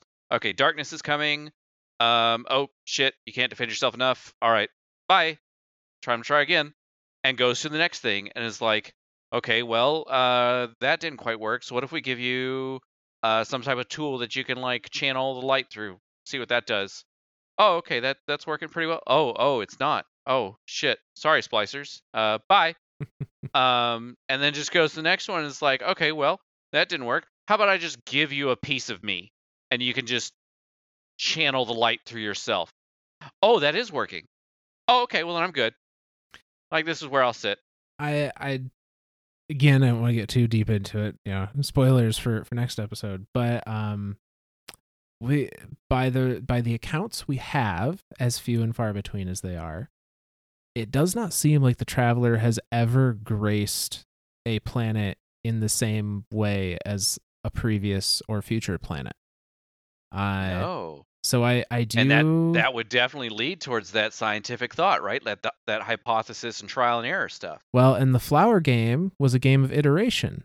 It was a game of, we play the game, we see who wins. Okay, now we come up with a different strategy, see who wins. Now come up with a different strategy, see who wins. And the Travelers Holy may be shit. just playing a very small version of the Flower game with each planet it visits, each civilization it visits, to try and find what's going to be the winning combo. Holy shit. So, spoiler over, or teaser over. Teaser over, I guess. I don't. Fuck. We will discuss all of that in much greater depth on our next. Find out more series. next time. Yeah. No. But no, now we're going to go into the next lore card of Shattered Suns, which is titled Tainted. And this is a combination of all sorts of things, but starts with the witness. And he says, your father, he feared your anger, feared you, Rhulk, because he knew what I could become. He knew what burdens flowed through my veins. He too felt them, lived them. And it enters a memory. I am a boy. My father skewers 3 stalkers in front of me. His eyes are crimson, his sharpened teeth bared as he moves to bite their heads off. For a time, my father embodied what I felt inside. I looked up to him, believed I could confide in him. He felt a bloodlust and he despised the regime. But as they did with me, the others began to see him as a liability. So he softened and softened, until, in my opinion, he degraded to the Lubraean equivalent of fetid rot. The witness. And so you treated him as such. A memory.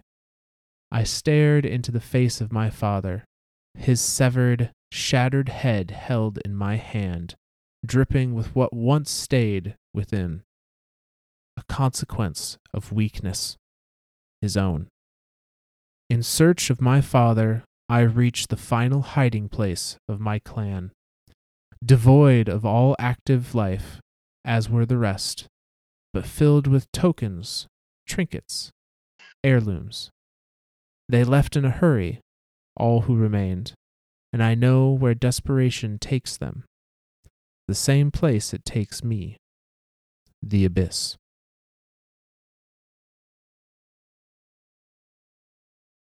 So, that's the end of that card. We learn. Go ahead. I'm just gonna sit here in silence for a bit. Yeah, we learn that Rhulk's father also had some fight in him. Also had that idea, that mindset of, we're going to bring down the regime by any means necessary. I'm going to tear them to pieces if I need to. But he softened. He started to go back on that thought because it was turning him into a social pariah for the Wanderers. And his father apparently valued his connection to the clan, and maybe if we go the opportunist angle, valued the survivability that came with being a part of a clan out in the wilds compared to alone. And so he made himself conform. And that, in Rhulk's mind, made him worthless, made him useless, made him something that didn't need to exist. Jesus. And in hunting his father, he finds what was the final hiding place of his clan, and it appears that those that could left towards the abyss, out of just desperation and having nowhere else to go. We're fleeing the giant pit that separates the two. Yeah, we're presumably fleeing from Rhulk. Like, sure. I have to imagine, like, if they're running away, that's why, because they knew that Big Bad Rhulk was coming back and was going to deal with them all. Big Bad Rhulk is standing there with his father's head in his hands. His father's separated from his body. Yeah. Holy fucking shit. Some real Game of Thrones shit. I'm telling you, man, Bungie went dark. Bungie was like, you know what? I like our cutesy attitude towards everything. What if not, though? What if we just 180 degree this shit and just have severed heads on pikes and drenching ourselves in blood raining from the sky? What if? Yeah. And then the writers were just like, yeah, what if? And then everyone was like, no, really, what if? And there was like, we own this shit. Why not? And everyone was just like, oh yeah. Well, shit. Yeah. The ESRB doesn't read the lore cards. We'll still be T for T, and it'll be fine. Exactly. Nobody reads the lore cards. Guess what? 7,000 of our viewers. No, I guess we have to divide that by the number of episodes. 7,000 of our downloads say otherwise, friends. Oh. But we read them. Yes. We read them. We do. But yeah. It's nuts. Like, he's gone full dark side. He's gone full Sith. Full Sith. Yep. God damn. All we need is an Obi-Wan dialogue. You were the chosen one. You were meant to be. It's over. I have the high ground. Don't do it, Rhulk. I'll never give it to you. Damn it. God damn it. See, now that's all you can see in it now, right? Yep. Like, that's little, like, as soon as that, and the fact that Rhulk is so close to Luke, like, yeah, that's all you can see now. And that's all you're going to see now. Yep. Like, and oh my God. And the new sword from whatchamacallit is a lightsaber. The Iron Banner sword looks like a lightsaber. Yeah. Well, when you put certain shaders on it. Fuck. There you go. Destiny is just another Star Wars. Destiny is just another Star Wars. So it's significantly better I'm okay than with that. The last trilogy. So, you know. Sure. I mean, you can't have the story without the full. It's fine. It's whatever. Fine. Yeah. It's whatever. It's fine. So everything's fine. Moving on to the Desk next is card. On fire. House is on fire. It's fine. Whatever. Moving on to the next card. This one is titled Assaulted and is entirely memory. And it goes, The Abyss. The artificial crack in Lubre, separating the desired from the undesired. A crevice devoid of all but a strand of concrete to connect the halves. There, amongst the brush that conceals those approaching, I find them. Trembling, unsure of what would come next, regardless of encouragement from Father. He seeks to ferry them into the city of Lubre unnoticed, through the tunnels below. How he plans this, I don't know, but I do not intend to find out. My emergence from the deep forest was not unexpected, or so my father claims. Mother is here. Clan Mother is too. I do not see many other familiar faces. They have been worn down, beaten, broken, in search of a forever home. I must give it to them. I must. But they plead, they reminisce, they appeal, they claim to love, to care. Mother brushes my arm, touch designed to evoke inner goodness, one I am supposed to have forgotten. She apologizes for my exile. Then Father apologizes for everything. For the furious example he set, for earlier inaction. He wants to do right. He wants our clan to live a comfortable life. I see sadness. I see truth. I see regret. Perhaps this is the way. Perhaps my time with the regime has clouded my judgment. And perhaps my tumble into the abyssal chasm is the result of my overwhelming catharsis. Or perhaps it is the cost of naivete. Their faces grow smaller as I plunge deeper, but I can still make out their expressions. No longer do any of them, the adults, the children, no longer do they show regret or pain or sorrow. Their faces show relief. And thus ends that card.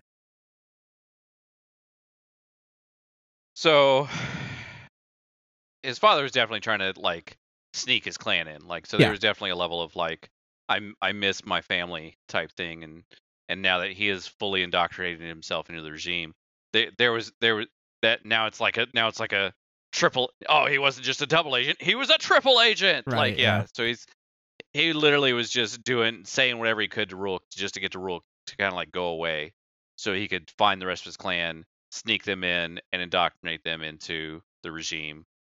And Rhulk is just like he doesn't even know what to think anymore. Mom puts her hand on his shoulder to try to comfort him, and he just like no connection there. Like whatever emotions or whatever he had up until that point they're just gone now. Like it's full psychotic break now. Well, I read this a little differently. Or Okay. I took a little different viewpoint on it. So I took this as his father was trying to sneak them in. I don't know necessarily to indoctrinate them into the regime, but I think because the city is safe, his father's trying to bring his clan to some form of safety, some form of home that they can actually establish. Okay, so not like a full on like come be part of the regime. They're so good, but like, no, hey, I don't think so. Living in the city is 1,000% better than dicking around in the wilds. Right, because if he maybe pretend to be part of the regime, so that way you can kind of like live. Yeah, because if he wanted to indoctrinate them into the regime, I don't know why he'd be sneaking them in through tunnels under the city. Sure. That he would just run out and grab them. Like if he's full on regime, he'd just be like, "I'm snatching these bitches up, and they're part of my shit now." Yeah. Right. So that to me sounds like you're gonna live under the city, but you'll be safe. Like you won't have to wander the wilds anymore. And Rhulk comes upon them in the act of trying to do this, and initially is there to is just been hunting his father, and comes upon all of them.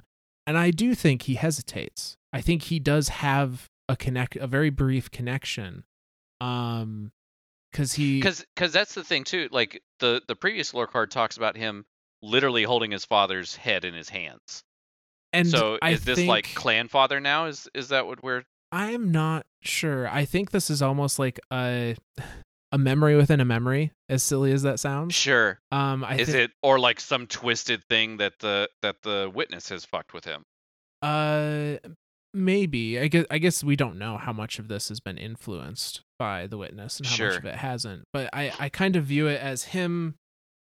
Maybe not a memory within a memory, but a a time jump backwards in the memory. So he sees the memory of the aftermath of his father's head in his hands. Oh, And okay. then Okay. the witness like does a little rewind to show how he got there, kind of thing. Sure. And that Sure. was this kind of last betrayal. And he finds his father and he finds his clan, and they're expressing sadness, and his mother is trying to evoke some kind of like some appeal to love, appeal to care. Anything, any type of emotion, any kind of connection that can be made. Yeah. And he, when his father tells him that that he's apologizing for everything, and he sees truth in his eyes and regret in his eyes and sadness about how things have all happened, he starts to doubt. He goes, perhaps my time with the regime has clouded my judgment. So he starts to he falters. He has the thought of like, maybe what I'm doing isn't what I should be doing. And as he's having that thought, his family pushes him into the abyss.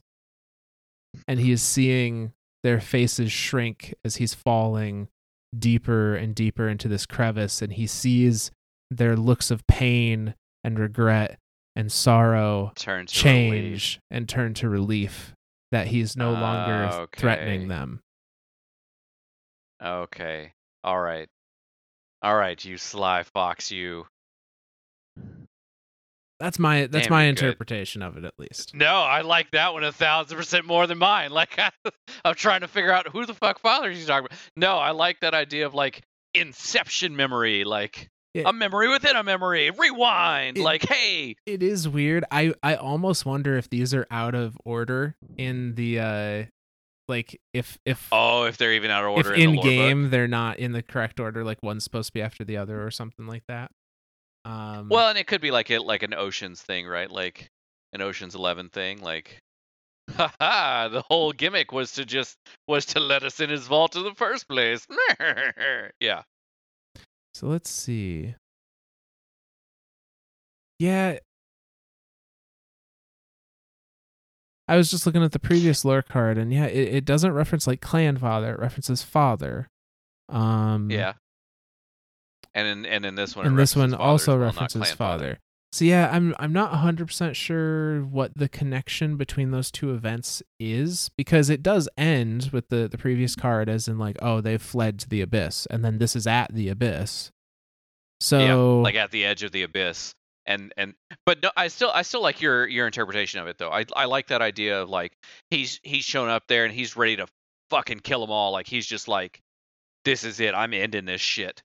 And all of his people that he's grown up knowing are there, and they're like looking at him like, hey, we're so sorry we outcast you. We're so sorry that you had to be that we put you out. And he's just sitting there like, what? And they're like, yeah, we didn't mean to. We just wanted to we didn't know what to do at the time, and da da da, and oh, JK, you're off the cliff. Like, yeah. Yeah. Do you want a hug? Bring it in. Come give us a hug. Just kidding. Bye. Like, yeah. But yeah, to think of him falling to the abyss and looking up and seeing their faces start off as grief and sorrow and everything, to turn into relief, to, oh, thank God we killed him. Oh, thank God. Mm-hmm. Like, he can't escape the abyss. There's no way. Like, we're safe now. The murderous rampage of the psychopath Rhulk is over. Like, thank freaking God, right? Like, that's, yeah, no, I'm starting to see it that way now too. And it definitely, and like you were saying, like, we don't know how much of whether it be the mindscape or some type of apparatus or a combination of the two. Like, we don't know what type of influence the witness has over this. Like, presumably the witness can just show him whatever the fuck he wants, right? Like, he was able to conjure up a thing of the traveler right in front of him like it was nothing. So yeah, so presumably he has at least a little control in there, if not a shit ton. Yeah, if not complete control. Yeah. So I did notice something looking at the Tainted lore card, the one we read before this. when it mentions father's head in his hands, it's father with a lowercase f. And in this card, assaulted, it is always father with a capitalized F. And that is how he is always referred to father with a capital F, as in the father that defected to the regime and then escaped. So I do think that it might have been clan father in the previous one, just not specifically called clan father for whatever reason. Right. Because for some Vex reason. Yeah. See, we can do it too, Bungie. We can just explain shit away for no reason. Yeah, I see your game. Two can play at this. If we ever end up in the unthinkable situation of making our own merch, that is absolutely going to be a t-shirt. For some Vex reason. I like it. It's so easy to help explain things. Well, I don't know, some Vex reason. I like it. This leads us to the penultimate lore card of the Shattered Suns, called Lamented. Ooh. And fucking big words here. Penultimate. Jesus, when did we get... Who gave you a thesaurus? Did you get a thesaurus for your birthday? I did not, because I have access to the internet. Well, shit. Prove me wrong. Guess I do still have ideas for birthday gifts for you. One thesaurus. Check. All right. Done. So this Go well is with the your cookbook. Lamented card. And it starts as a conversation between Rhulk and the witness. And then it's kind of the witness giving commentary during the memory. So I'll try and be clear about who's saying what. Convey what the hell is going on. Right. So Rhulk says, "I should have died." The witness, "And yet it was there in the darkness of the abyss that you became truly alive." Memory. "I lie amongst swamp and rock and ruin. The abyss is not unending after all. The wrathful sounds of unchecked nature draw close. Down here it is dark, and in the dark they thrive. I am broken." Witness. "And now you are unbroken." Memory. "I am unbroken. I see your luster, disarming the beasts who dared to approach, their flesh melting in your presence." Witness. "And we see yours." Memory. "I rise, broken and then unbroken. What is this thing that grants life?" Witness. "We are opportunity." "And I am?" Witness. "Ruin." Rhulk. "And what am I meant to do?" Witness. "Ruin." Memory. Your voice subsides, but your luster remains. It is a familiar one, like that of our umbral sun. Rhulk's bane lies nearby, broken in two. You mend it with your luster. It is whole again, but even more so than before, as if imbued with the wrath of a vengeful god. Miles above, I see the axis that sits between our bright city of Lubrae and our shadowed wildlands. By now, my clan must be inside the city. I pocket your luster before I thrust my glaive into the sheer wall that separates me from my vengeance. I lift myself with one hand gripping the slate, then another thrust of the glaive, raising me ever closer towards my goal. No more chances, no more wavering, no more weakness. End of that lore card. Well, the darkness. Well, I guess I don't know. the witness brought life. Literally kept him from dying. I mean, you're talking a guy that literally plunged to what everyone thought was a bottomless pit. Turns out it's not bottomless. Spoiler alert, there is a bottom of the ocean. Weird. But yeah, brings him back to life. He picks up his thing, his glaive with the pieces of it, picks up the luster. That was one that kept getting me, like, what is the luster? So this is interesting. This makes me wonder as well. Because luster is presented as a proper noun. It's always capitalized. Which means it's a person, place, or thing. Sure. Not a place, not a person, has to be a thing. I almost wonder if luster is either the name that the witness has given its darkness powers, the powers it derives from the dark. I like it. Or if the witness, similar to the traveler, has the ability to bestow darkness upon other things, and it calls that luster. So holy shit. So it would be, I didn't even think of it of that concept, right? Like gifting the power. Holy shit. Because we always think of like light is giving and darkness taking, but I mean, there's nothing to say that he couldn't just gift it to him. I'm thinking less and less that that's the case, honestly. I'm thinking so too now. I think that the Hive had the philosophy of taking via the sword logic, but a lot of that was also driven by their symbiosis with the worms. Like, they had to feed the worms. They had to take, tribute to feed the worms. I don't necessarily know anymore if that's a hard philosophy of the dark and of the or I shouldn't say of the dark. If that's a hard philosophy of the witness, or if that was a philosophy of the Hive only, because I'm starting to think Hive only. I'm kind of thinking that as well.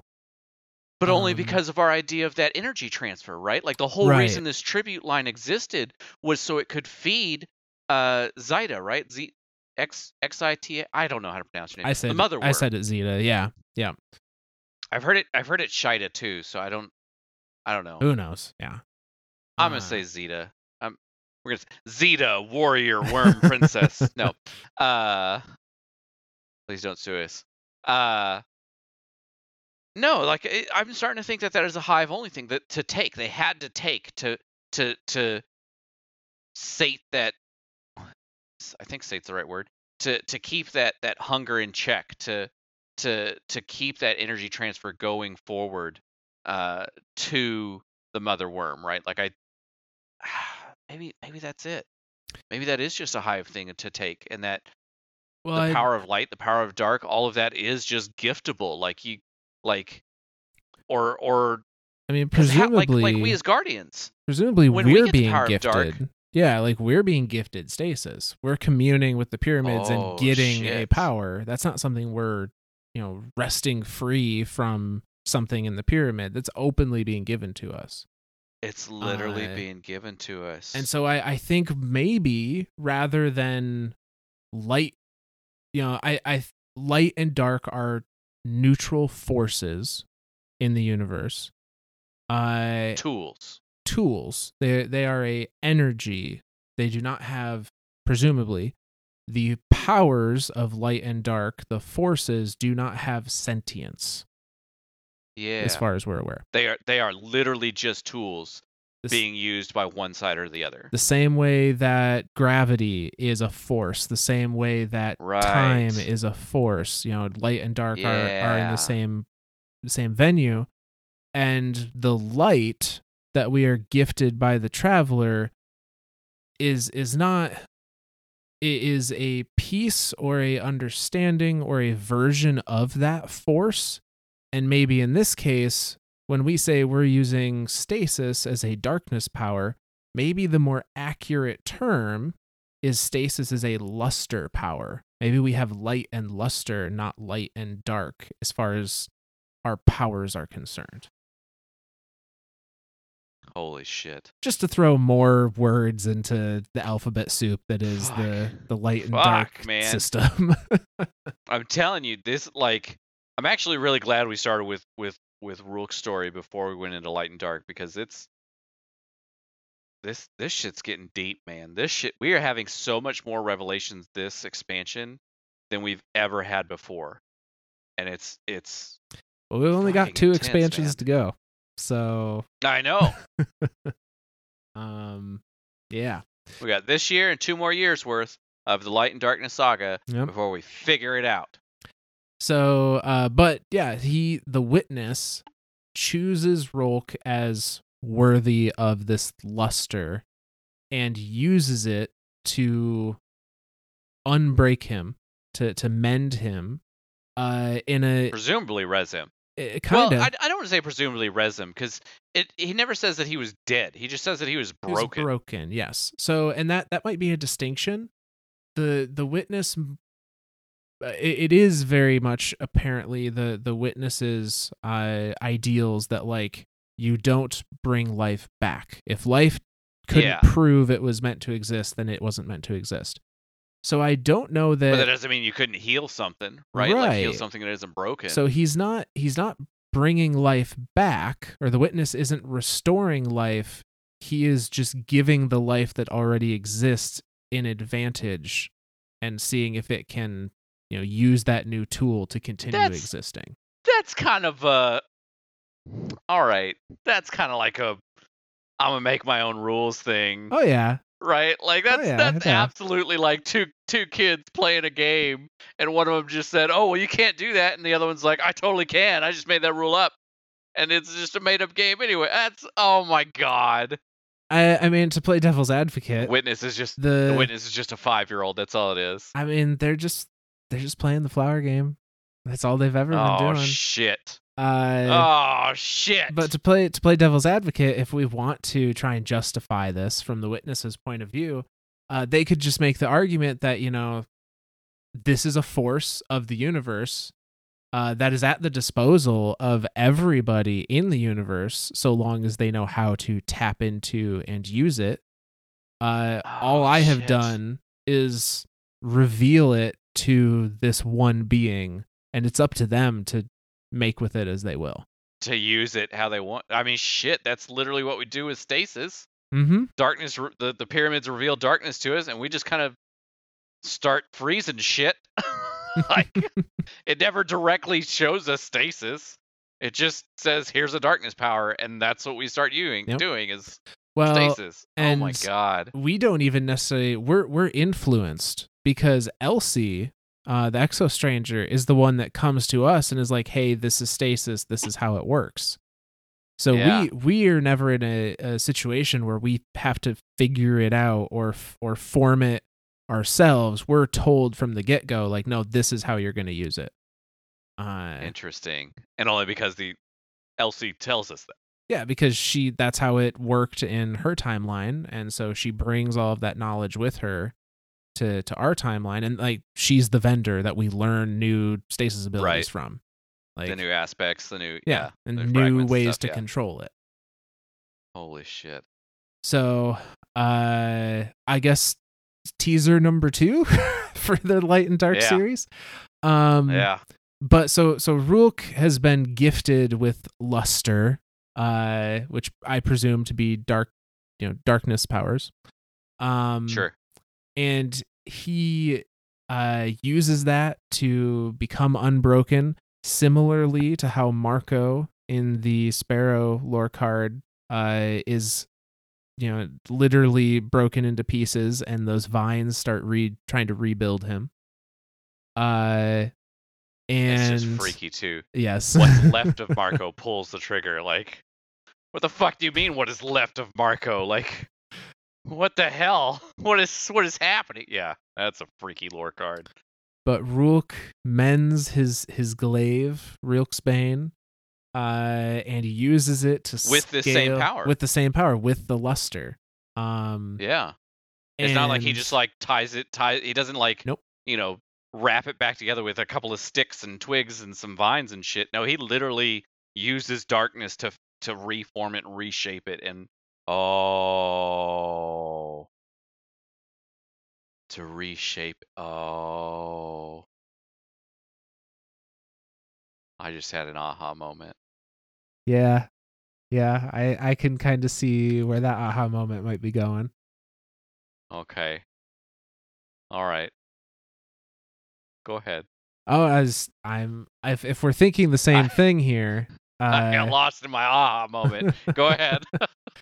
So, and he does say that Rhulk's bane lies nearby, broken in two. You mend it with your luster. It is whole again, but even more so than before.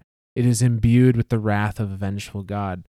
So like Fuck, he gave it enhanced perks. Yep. He gave it. He just slapped some ascendant alloy in there and said, "Good as new." Where the fuck is he getting all this ascendant alloy from? He's ran the story Goddamn missions drop a rates lot. are fucking crazy. That's what I'm saying. He's just grinding shit. This asshole. Shit. Witness is a Destiny streamer, confirmed. Confirmed. No, Rhulk. No, because he got gifted it. Yep. It's a Witness. All right. Mm. All right. Rhulk, or Witness is Destiny streamer, confirmed. Ikora is PC cheater, confirmed. Yep. Okay. Yep. We're good. So with his newly formed Rhulk's Bane glaive, he scales the wall of the abyss, moving towards the city, saying, "No more chances, no more wavering convictions, no more weakness. He's gonna do what he's gonna do." And that brings us to the last lore card in the Shattered Suns book, called Liberated. And it goes as such. Rhulk, I know what happened next. I do not need to see it again. Memory, I rend mother's flesh. Rhulk, do you not hear me? Memory, I remove father's head from his neck. Rhulk, this is madness. Memory, none escape my wrath. Not even the little ones, not even civilians. The city watches in horror. They know what I am. Rhulk, this must stop. Memory, their faces inform only of relief. Stop. Their faces inform only of relief. I command you. Their faces inform only of relief. The Saphiric sun implodes. Please. Lubre is cracking. Lubre is shattering. Lubre is upending. What have I done? I can't. Your luster, my glaive. The Witness, relive it. Rhulk, no. Memory, they've turned against me, my regime. They've perished by my hand, my clan. They call me a monster. They put me in a cage. They seek my execution. But your luster, I see it even though they took you from me. You guide my hand. You free me of these chains. You find me again. You return to me my glaive, no longer Rhulk's Bane, serving only one final purpose, Lubre's ruin. A shattered sky, a planet convulsing, our existence upended. Their folly was their intended salvation, siphoning light from the Saphiric sun itself. I use your luster, turn their technology against them like a backfired pistol. After serving them, protecting them, fighting for them, suffering for them. A shattered sky, a planet convulsing, tearing apart. One Lubrian remains, me. But not for long. What have I done? I stare into the abyss. It has opened, truly opened this time, to show me what lies beneath. Death. I drop your luster. I drop Lubre's ruin. I let myself fall in. And then I am here with you, my witness. Witness. And what do you feel now? Devoid of family, devoid of the regime, devoid of Lubre. What do you feel here in our embrace now that they are gone and you are left? Rhulk opens his eyes, crawls forth through the blackened solution that engulfed him all this time, emerges from the wall of obsidian like miasma to find his luster, to find Lubre's ruin. Taking them, he rises to his feet. Witness, what do you feel, my child? Rhulk. Relief. And thus ends the Shattered Suns lore book. Jesus. So he kills everyone. He literally activates the upending. Yep. Whatever device was whatever device that was powering the city, he basically backfires it and blows up his planet and blows up his sun and literally kills everything. And the fact that he calls it upending, that's what makes me think that like upending is truly like some type of siphoning energy thing. Could be. Because that's what we're fighting inside the pyramid. Or that's what we're fighting on top of inside the pyramid when we face Rhulk. And it is siphoning energy from the worm, which we've theorized that's the whole reason for the tribute line, is that energy has to come from somewhere. Because it exists in our reality, it has to come from somewhere. That energy has to be transferred. It can't just be created. So he's siphoning it from one to the next. And I'm thinking that the upending that's in the pyramid that Rhulk has created and wants to use is so much more powerful than just blowing up a planet. It's literally trying to blow up a reality. And so it needs so much more power to power it, which is why that entire tribute line has existed for 1 billion years. Yeah. So yeah. Yeah. So yeah, he's it. He's the last one left. He's it. That's it. And now it is interesting here because even up till the very final moments in Rhulk's memory, he's defeated. He's he gives in. He's just ready to be done. He jumps into the abyss. And the witness presumably saves him and puts him in this black solution that has engulfed him.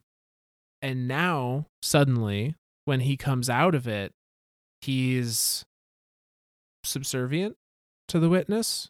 He says that he feels only relief for the end of his world, which I don't think is all Rhulk. Like, I definitely think Witness did some tampering, like, oh sure, to make him, subservient.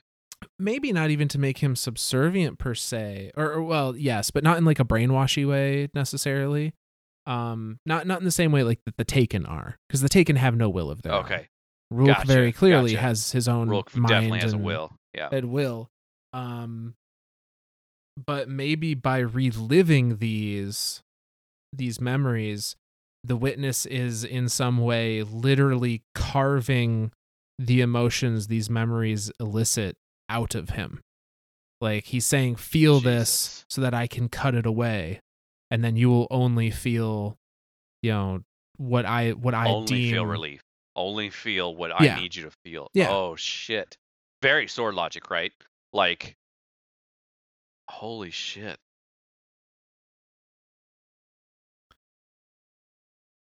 So, and dude, this shit is fucking deep. It's nuts. And the other comparison that we can draw, or that we can make to what happened with Rhulk, is the same situation that happened that Rhulk kind of caused to happen with I forget the name of the species, The Anshid or Ashlid, Ashlet, I think something like that. But yeah, with I think so. Un being the last Yeah. one Yep. of that species after nuclear fallout. Yeah. And the same kind of thing. Like he says that Un looks upon him with the same eyes that I looked upon you, my witness.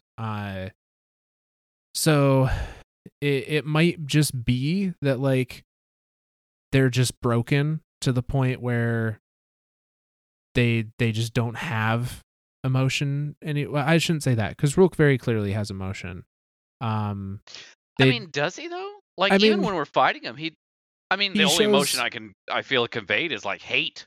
Yeah, I mean, he shows contempt for us. He shows dislike for Savathun and disapproval for the idea of her becoming a disciple.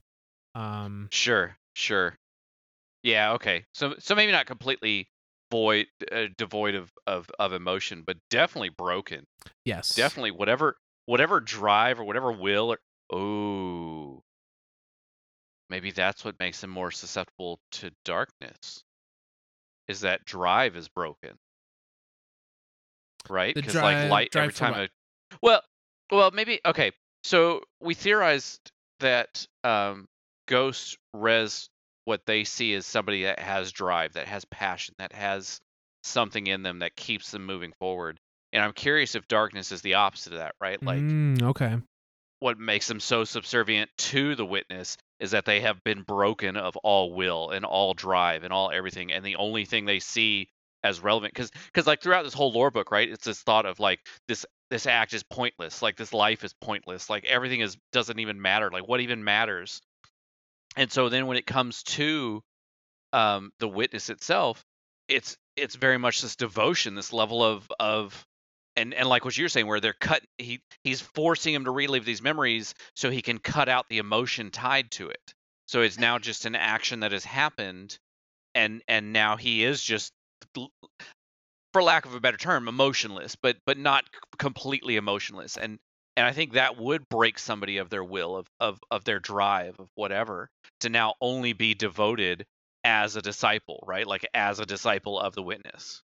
Yeah, no, I like that thought process. So kind of trying to state it in a different way as I'm wrapping my head around it. Like I'm you telling said, you, man, this shit is deep. It's hard. the light chooses a guardian or chooses a light bearer. We theorized based on, like you said, based on having a passion, having a drive, having a unending motivation to move forward. And if we're assuming opposites here, then, and as we've seen in the two instances that we have, Un and Rhulk, the dark maybe chooses those that have nothing left to like do, are empty, have nothing left to be a motivator. Or I should say the witness chooses those that have nothing left to be a motivator, and the witness makes itself be what they're motivated towards. Because Rhulk is very affectionate's the wrong word, but like passionate about the witness, Sure. He talks about my witness. Yeah, my witness, and he does everything for the sake of his witness, and wants the witness to forgive his failures, and so on and so forth. So very, very subservient. Very, very, yeah. Yeah, I say almost in the same vein as like a very devoted this is a poor example, but a very devoted like general to a king of a kingdom or something like that. Like their life is not for themselves, their life is for this higher person that they are devoted to.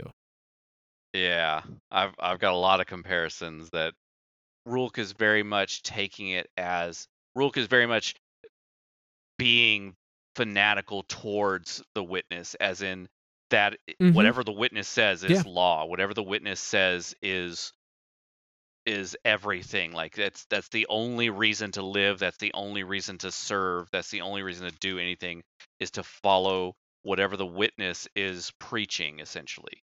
And that's yeah. Remember, kids, extremism is not as good as you think it is. Just because you like eating Oreos doesn't mean you should eat nothing but Oreos. Maybe have a Chips Ahoy every once in a while. Hashtag please sponsor us, Nabisco.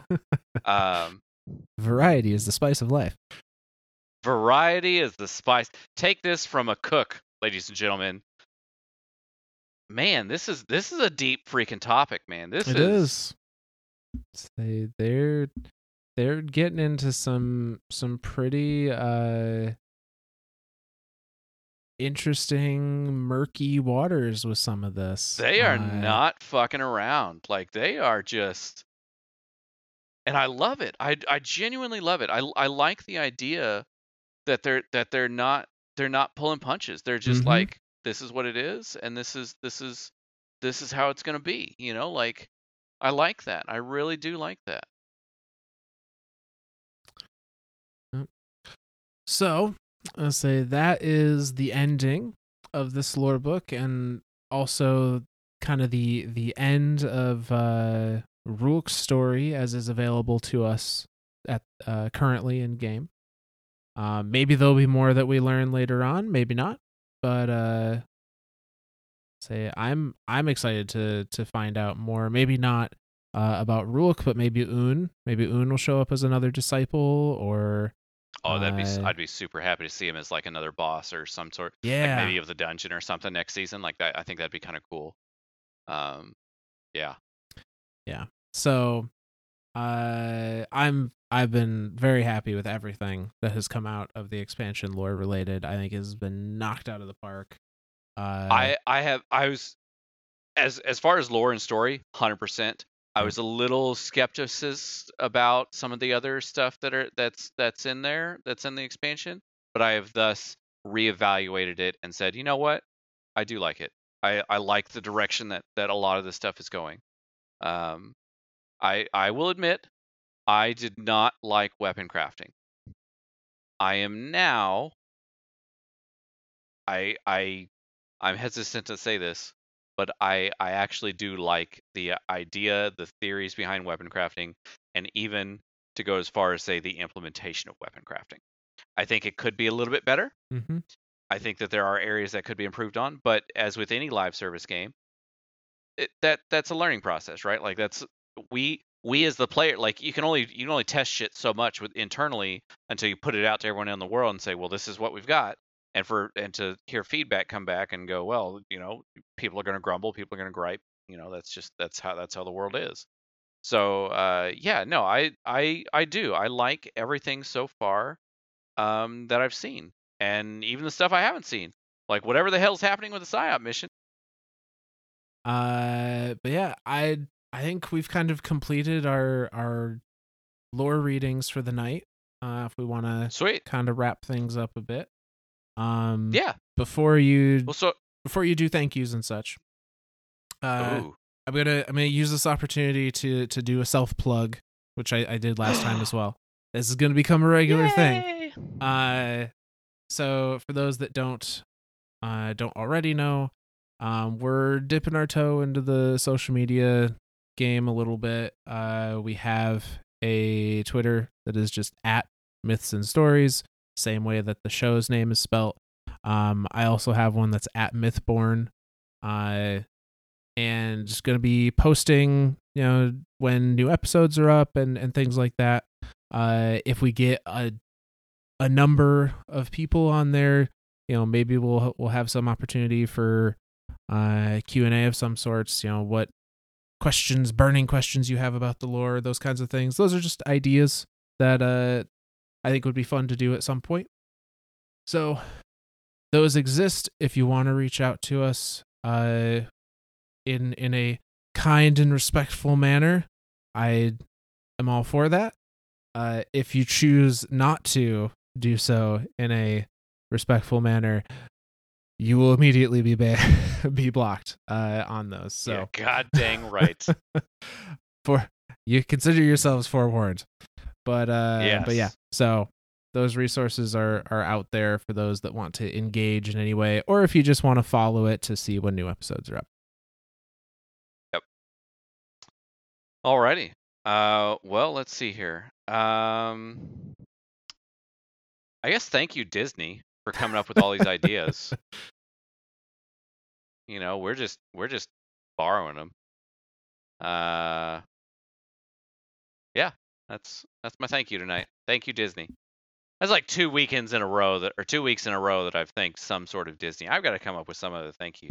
Disney's becoming the new Savathun, right? Like I thank Savathun Yeah. almost every episode of the freaking lore intro of the Books of Sorrow. Now Disney is up there. Savathun is the mouse. Oh shit. Mickey Mouse is Savathun. If a Disney jingle ever comes out that uses the same chord progression as Savathun's song, we're all in trouble. I'm gonna memorize it. It's gonna be stuck in my head, and I'm gonna hum it every freaking raid because that's what I do. Like, for those of you out there that don't know, I do love a good musical. So yeah, do love me some musicals. So thank you, Disney, for coming out with some cool musicals and ideas, and for buying Lucasfilms and the Marvel Universe and literally everything in existence. Yeah. I don't know if that's deserving of a thank you, but there it is. There it is. Myth, you got any? I just want to say thank you to all the people that are listening to our batshit insane theories and crazy talk. Say we do appreciate everybody tuning in and listening to this little thing that we never thought would reach more than 5 people. So that's you keep us going. You guys are the true champs. And of course, as always, thank you, Myth, for joining me tonight, as you do every night, and doing all the homework and just letting me ramble. So, well, with that, from all of us lore nerds to all of you guardians out there, we'll see you next week.